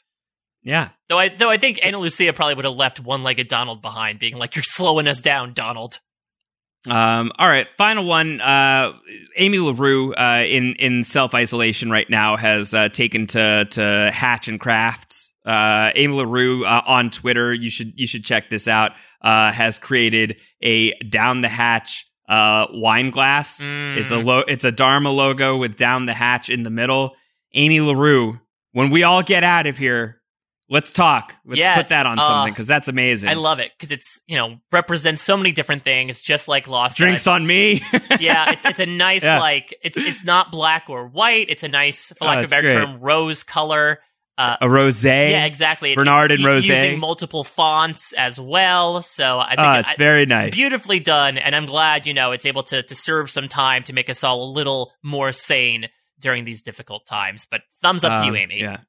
How about any music analysis from Jim Fells this week? Anything you want to highlight? Here's a fun one. So Ana Lucia obviously gets a leitmotif in this episode. But Josh, did you know Ana Lucia's leitmotif is Shannon and Boone's theme? Whoa! So it's passed off. It's contagious. It makes its way from Shannon's body into Ana Lucia's. Oh, God. Oh, no. No, but there's a couple of other fun things as well. There's like an arming up theme that happens when Jack gets... Arming up? Yeah, where Jack gets ready to lock and load. And we're going to get this during There's No Place Like Home. We're going to get it during Cabin Fever. We're also going to get a bit during like the hunting party, which is more of a symbol of like, you're in enemy lines now. There's also a Michael Runs theme, as we talked about with him running into Sun, that's actually going to pop up later in this season when Kate and Jack find him in the middle of the jungle after SOS. Okay, cool. Nice. Yeah, that Ana Lucia, Shannon, and Boone transfer in terms of music is crazy. Yeah, well, she was doomed. She didn't exactly. She got tagged. Yeah. All right. Let's get into the 23 points, the MVPs, the LVPs. Mike, you've got 3 MVP points to give out. I've got 2. I've got 3 LVPs, and you've got 2. What do you want to do? How do you want to do this? Let's start with Mr. Echo. I know that it's an Ana Lucia episode. She does a lot of complicated things here, so we'll sort of talk about it. But I feel like Mr. Echo defying her sort of crazy orders and saving Sawyer's life, essentially, should be well commended. He also meets Locke. He's able to calm down Jack and ultimately bring Jack to meet Ana Lucia. So yet another great episode for Echo here. Let's continue the streak. All right, I'm going to give it to Michael. Not Big Mike, but to Michael Dawson, who I think he steps up to the plate here. He's like had it up to here with Ana Lucia. He's going to stand up and he's actually like going to help Saeed. He's going to make record time getting back. He's going to be able to get everybody on the radar of what's going on. I think Michael does a good job this week. And we probably should give him points while we can. Yeah, I think that Michael has served a really interesting role with the tailies, where like Echo is sort of like the silent defier, but Michael is very vocal about how much he just questions Ana Lucia's leadership. And I think he serves a really interesting role. We talked about this in Abandoned, when he was like, whoa, we need to take Sawyer with us. What the hell are you talking about? So I like him serving as that voice of reason, considering he'll also come up against Ana Lucia in a very different way much later on in the season. I'm going to give a point to another MVP leader. Give me Saeed Jarrah here, just because of, it's a little bit of sympathy considering what he had to go through, but also the fact that he is able to sort of talk himself out of being tortured by Ana Lucia, and he's able to fundamentally connect with a character who has not been able to connect with anybody else. This is one of those times where I'm going to give a point for performance. Yeah. It's a bit of a pity point. I am going to give Ana Lucia a point here. That's understandable, yeah. She does so much wrong, but she's gone through so much. And I think that the episode does an underrated job of grounding you in where she's coming from. And I think with like the history of the other 48 days coming into this episode too, especially, I think you now really kind of have a pretty good sense of who she is and why she is the way she is. And so for that, like, story pressure release of it all, and Michelle Rodriguez, I think, being really, really good in the part, I think it's worth a point. I suspect that she will steady out. I think that you may take that point away if I'm not mistaken. Yeah, we'll get to that in a bit. Boy, spoiler alert, yes. But I'll finish off the MVPs here, because I'm going to finally give an MVP point to Law & Order, because it has earned our ire quite a couple of times here. But I'll admit, yes, Teresa Cortez maybe shouldn't have put her daughter back on the force so quickly after her trauma. But, like, they catch Jason McCormick again. They're able to go through the steps that they should, and Lucia sort of derails that. And also, I'm going to, like, tie this into Big Mike, since he is a part of Law & Order, maybe just to sort of not give a bunch of random points to people like we did last week. I'll acknowledge the LAPD on this one. All right. That's fine. Sounds like you disapprove. I mean, I don't know. I'm not a big fan of Rags, who's the guy who keeps showing up. He's like, Anna, we got Don't rag on Rags, Josh. I mean, I'd be fine with a point for Big Mike, but I don't know about Law & Order as a full thing, but you do you, They catch Jason Don't McCormick. let me yuck your yum. They catch the guy that Ana Lucia wants. I feel like that deserves commendation. They held a surprise party for her. Yeah. I guess that's true. All right. But then they spoiled the surprise, so it wasn't even really a surprise. So I'll get my my LVP points out of the way, because one of them is going to Ana Lucia, just because I completely understand. I think the episode does a great job, to your point, of really having us understand the character. That being said, she does hold her entire party at gunpoint for quite some time, and she does. She absolutely deserves an LVP. Yeah, point. she does. There's no question. She ties a grieving man against a tree for a good portion of the day. It's not good. It's not good. And I'll throw my other point onto Jason McCormick.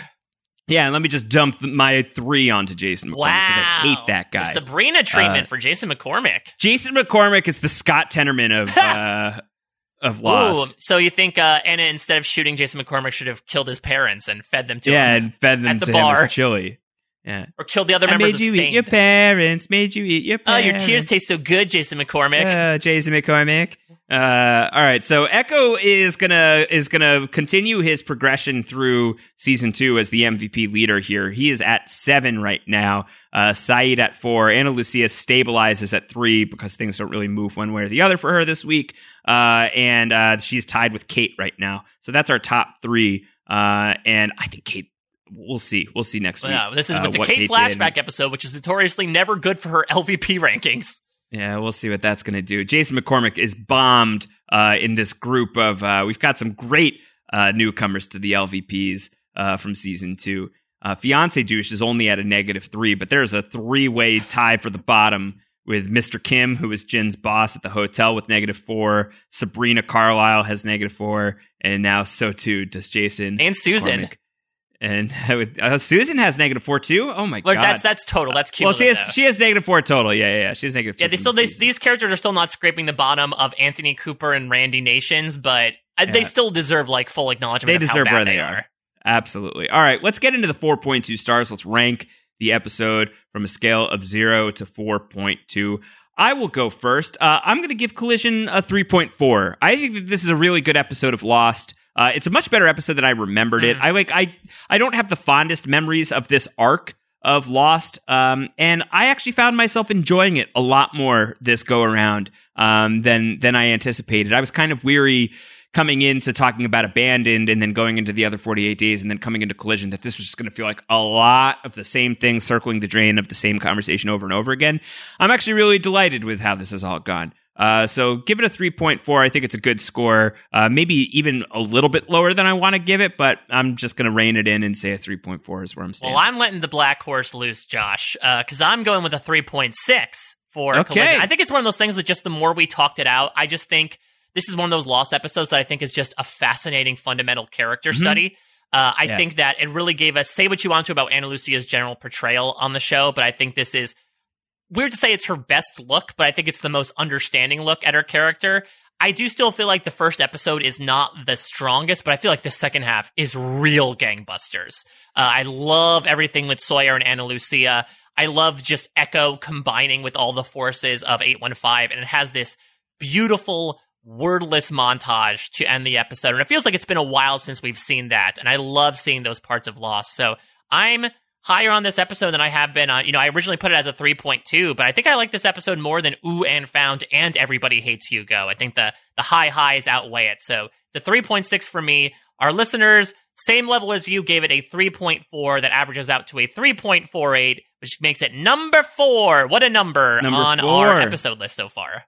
That's the amount of times that Jason McCormick shot Ana Lucia. Yeah, that's very true. And Ana Lucia upped him by 2 after that. Yeah. Gonna make you eat your parents. All right. So that's it. So Collision is the 4th best episode of season 2 so far. Those rankings are Man of Science, Man of Faith, Orientation, The Other 48 Days, Collision, Ooh, and Found, Everybody Hates Hugo, Abandoned, and Adrift. Next week, Mike, we are talking about what Kate did. Finally getting there. We finally, it's in the title. We finally find out what she did. Marshall Mars is coming back. We get to meet her sort of dad, but not real dad. We get to meet both her dads. Yeah, actually. My Two Dads, Kate version is happening. On the island, we get the other splice of the orientation footage. And Kate sees a horse and also thinks that her abusive father has possessed Sawyer, which is interesting. And then she and Jack are going to make out. Yeah, it's an interesting episode for Kate. First kiss, FK. Yeah, nothing like a good old FK. I don't remember the circumstances behind it. It will not be as hot and heavy as the aforementioned Caught in a Net, but it's another Kate episode. We have talked about whatever the case may be in Born to Run. I think they need a hit at this point, and we shall see if it's at least a single, And we'll find out. I think, it'll be interesting. I mean, listen, we said the same thing last week, and it defied our expectations. I know. Yeah. All right, so we'll talk about what Kate did. Let's not put the cart before the horse. Yes, it's going to drop at your feed March 27th, so get us your feedback for what Kate did. Mike and I are also conspiring to get you a bonus Down the Hatch podcast episode before then, so keep an eye on your feed. Hopefully that comes together. No guarantees, but we are working on it. We want to keep you guys occupied. If you got any questions, comments, whatever, you know how to send it to us. Down the Hatch at postshowrecaps.com. Also on Twitter, at Round Howard, at A Mike Bloom type, at Post Show Recaps. Speaking of at Post Show Recaps, and speaking of trying to keep you occupied, we are doing our best in that regard. We've got 2 Westworld podcasts a week right now. We've got the recap with myself and Joe Garfine. We also have a bonus podcast coming your way very soon between myself and Christian Hubicki, taking feedback from the listeners, talking about the premiere, but also just talking about Westworld and robotics in general. I think that's going to be very fun. We'll probably sneak in some Survivor chatter in there as well. Better Call Saul podcast is still happening with myself and Antonio Mazzaro. The Curb Your Enthusiasm podcast. We've got one more episode left with myself, Mr. Rob Sesternino, and Akiva. And Mike, I know you and Jessica Leese are going full steam ahead, warp speed ahead on Star Trek Picard, and Jess and I have been going full steam ahead on The Walking Dead as well. So just a massive amount of podcasts on post-show recaps right now for you to listen to as time allows, as your interests allow, as your all of our complicated lives allow. You've got options. So enjoy what's out there as much or as little as you want, but it's out there waiting for you if you want. Absolutely. Listen, it's peak time to watch bald men on TV and have subsequent podcasts talking about it. We'll be reaching a little bit of an end to bald television between Curb ending next week and Picard ending in 2 weeks. We got to savor it. Yeah. All right. Well, it's a good thing we've got a weekly dose of Bald John Locke in our future. Stay safe, everybody. Be good. Be good to each other. Be good to yourselves, as importantly as anything. We will keep chugging along on the Down the Hatch beat for you as long as we are able. And so that is coming your way next. Hopefully some bonus podcasting, but certainly What Kate Did will be back next week. And now let's close out. We promised it before. Sound number 8. Just one really wonderful Giacchino montage score piece to ease you off away from this weekly dose of loss. Take care, everybody. Goodbye.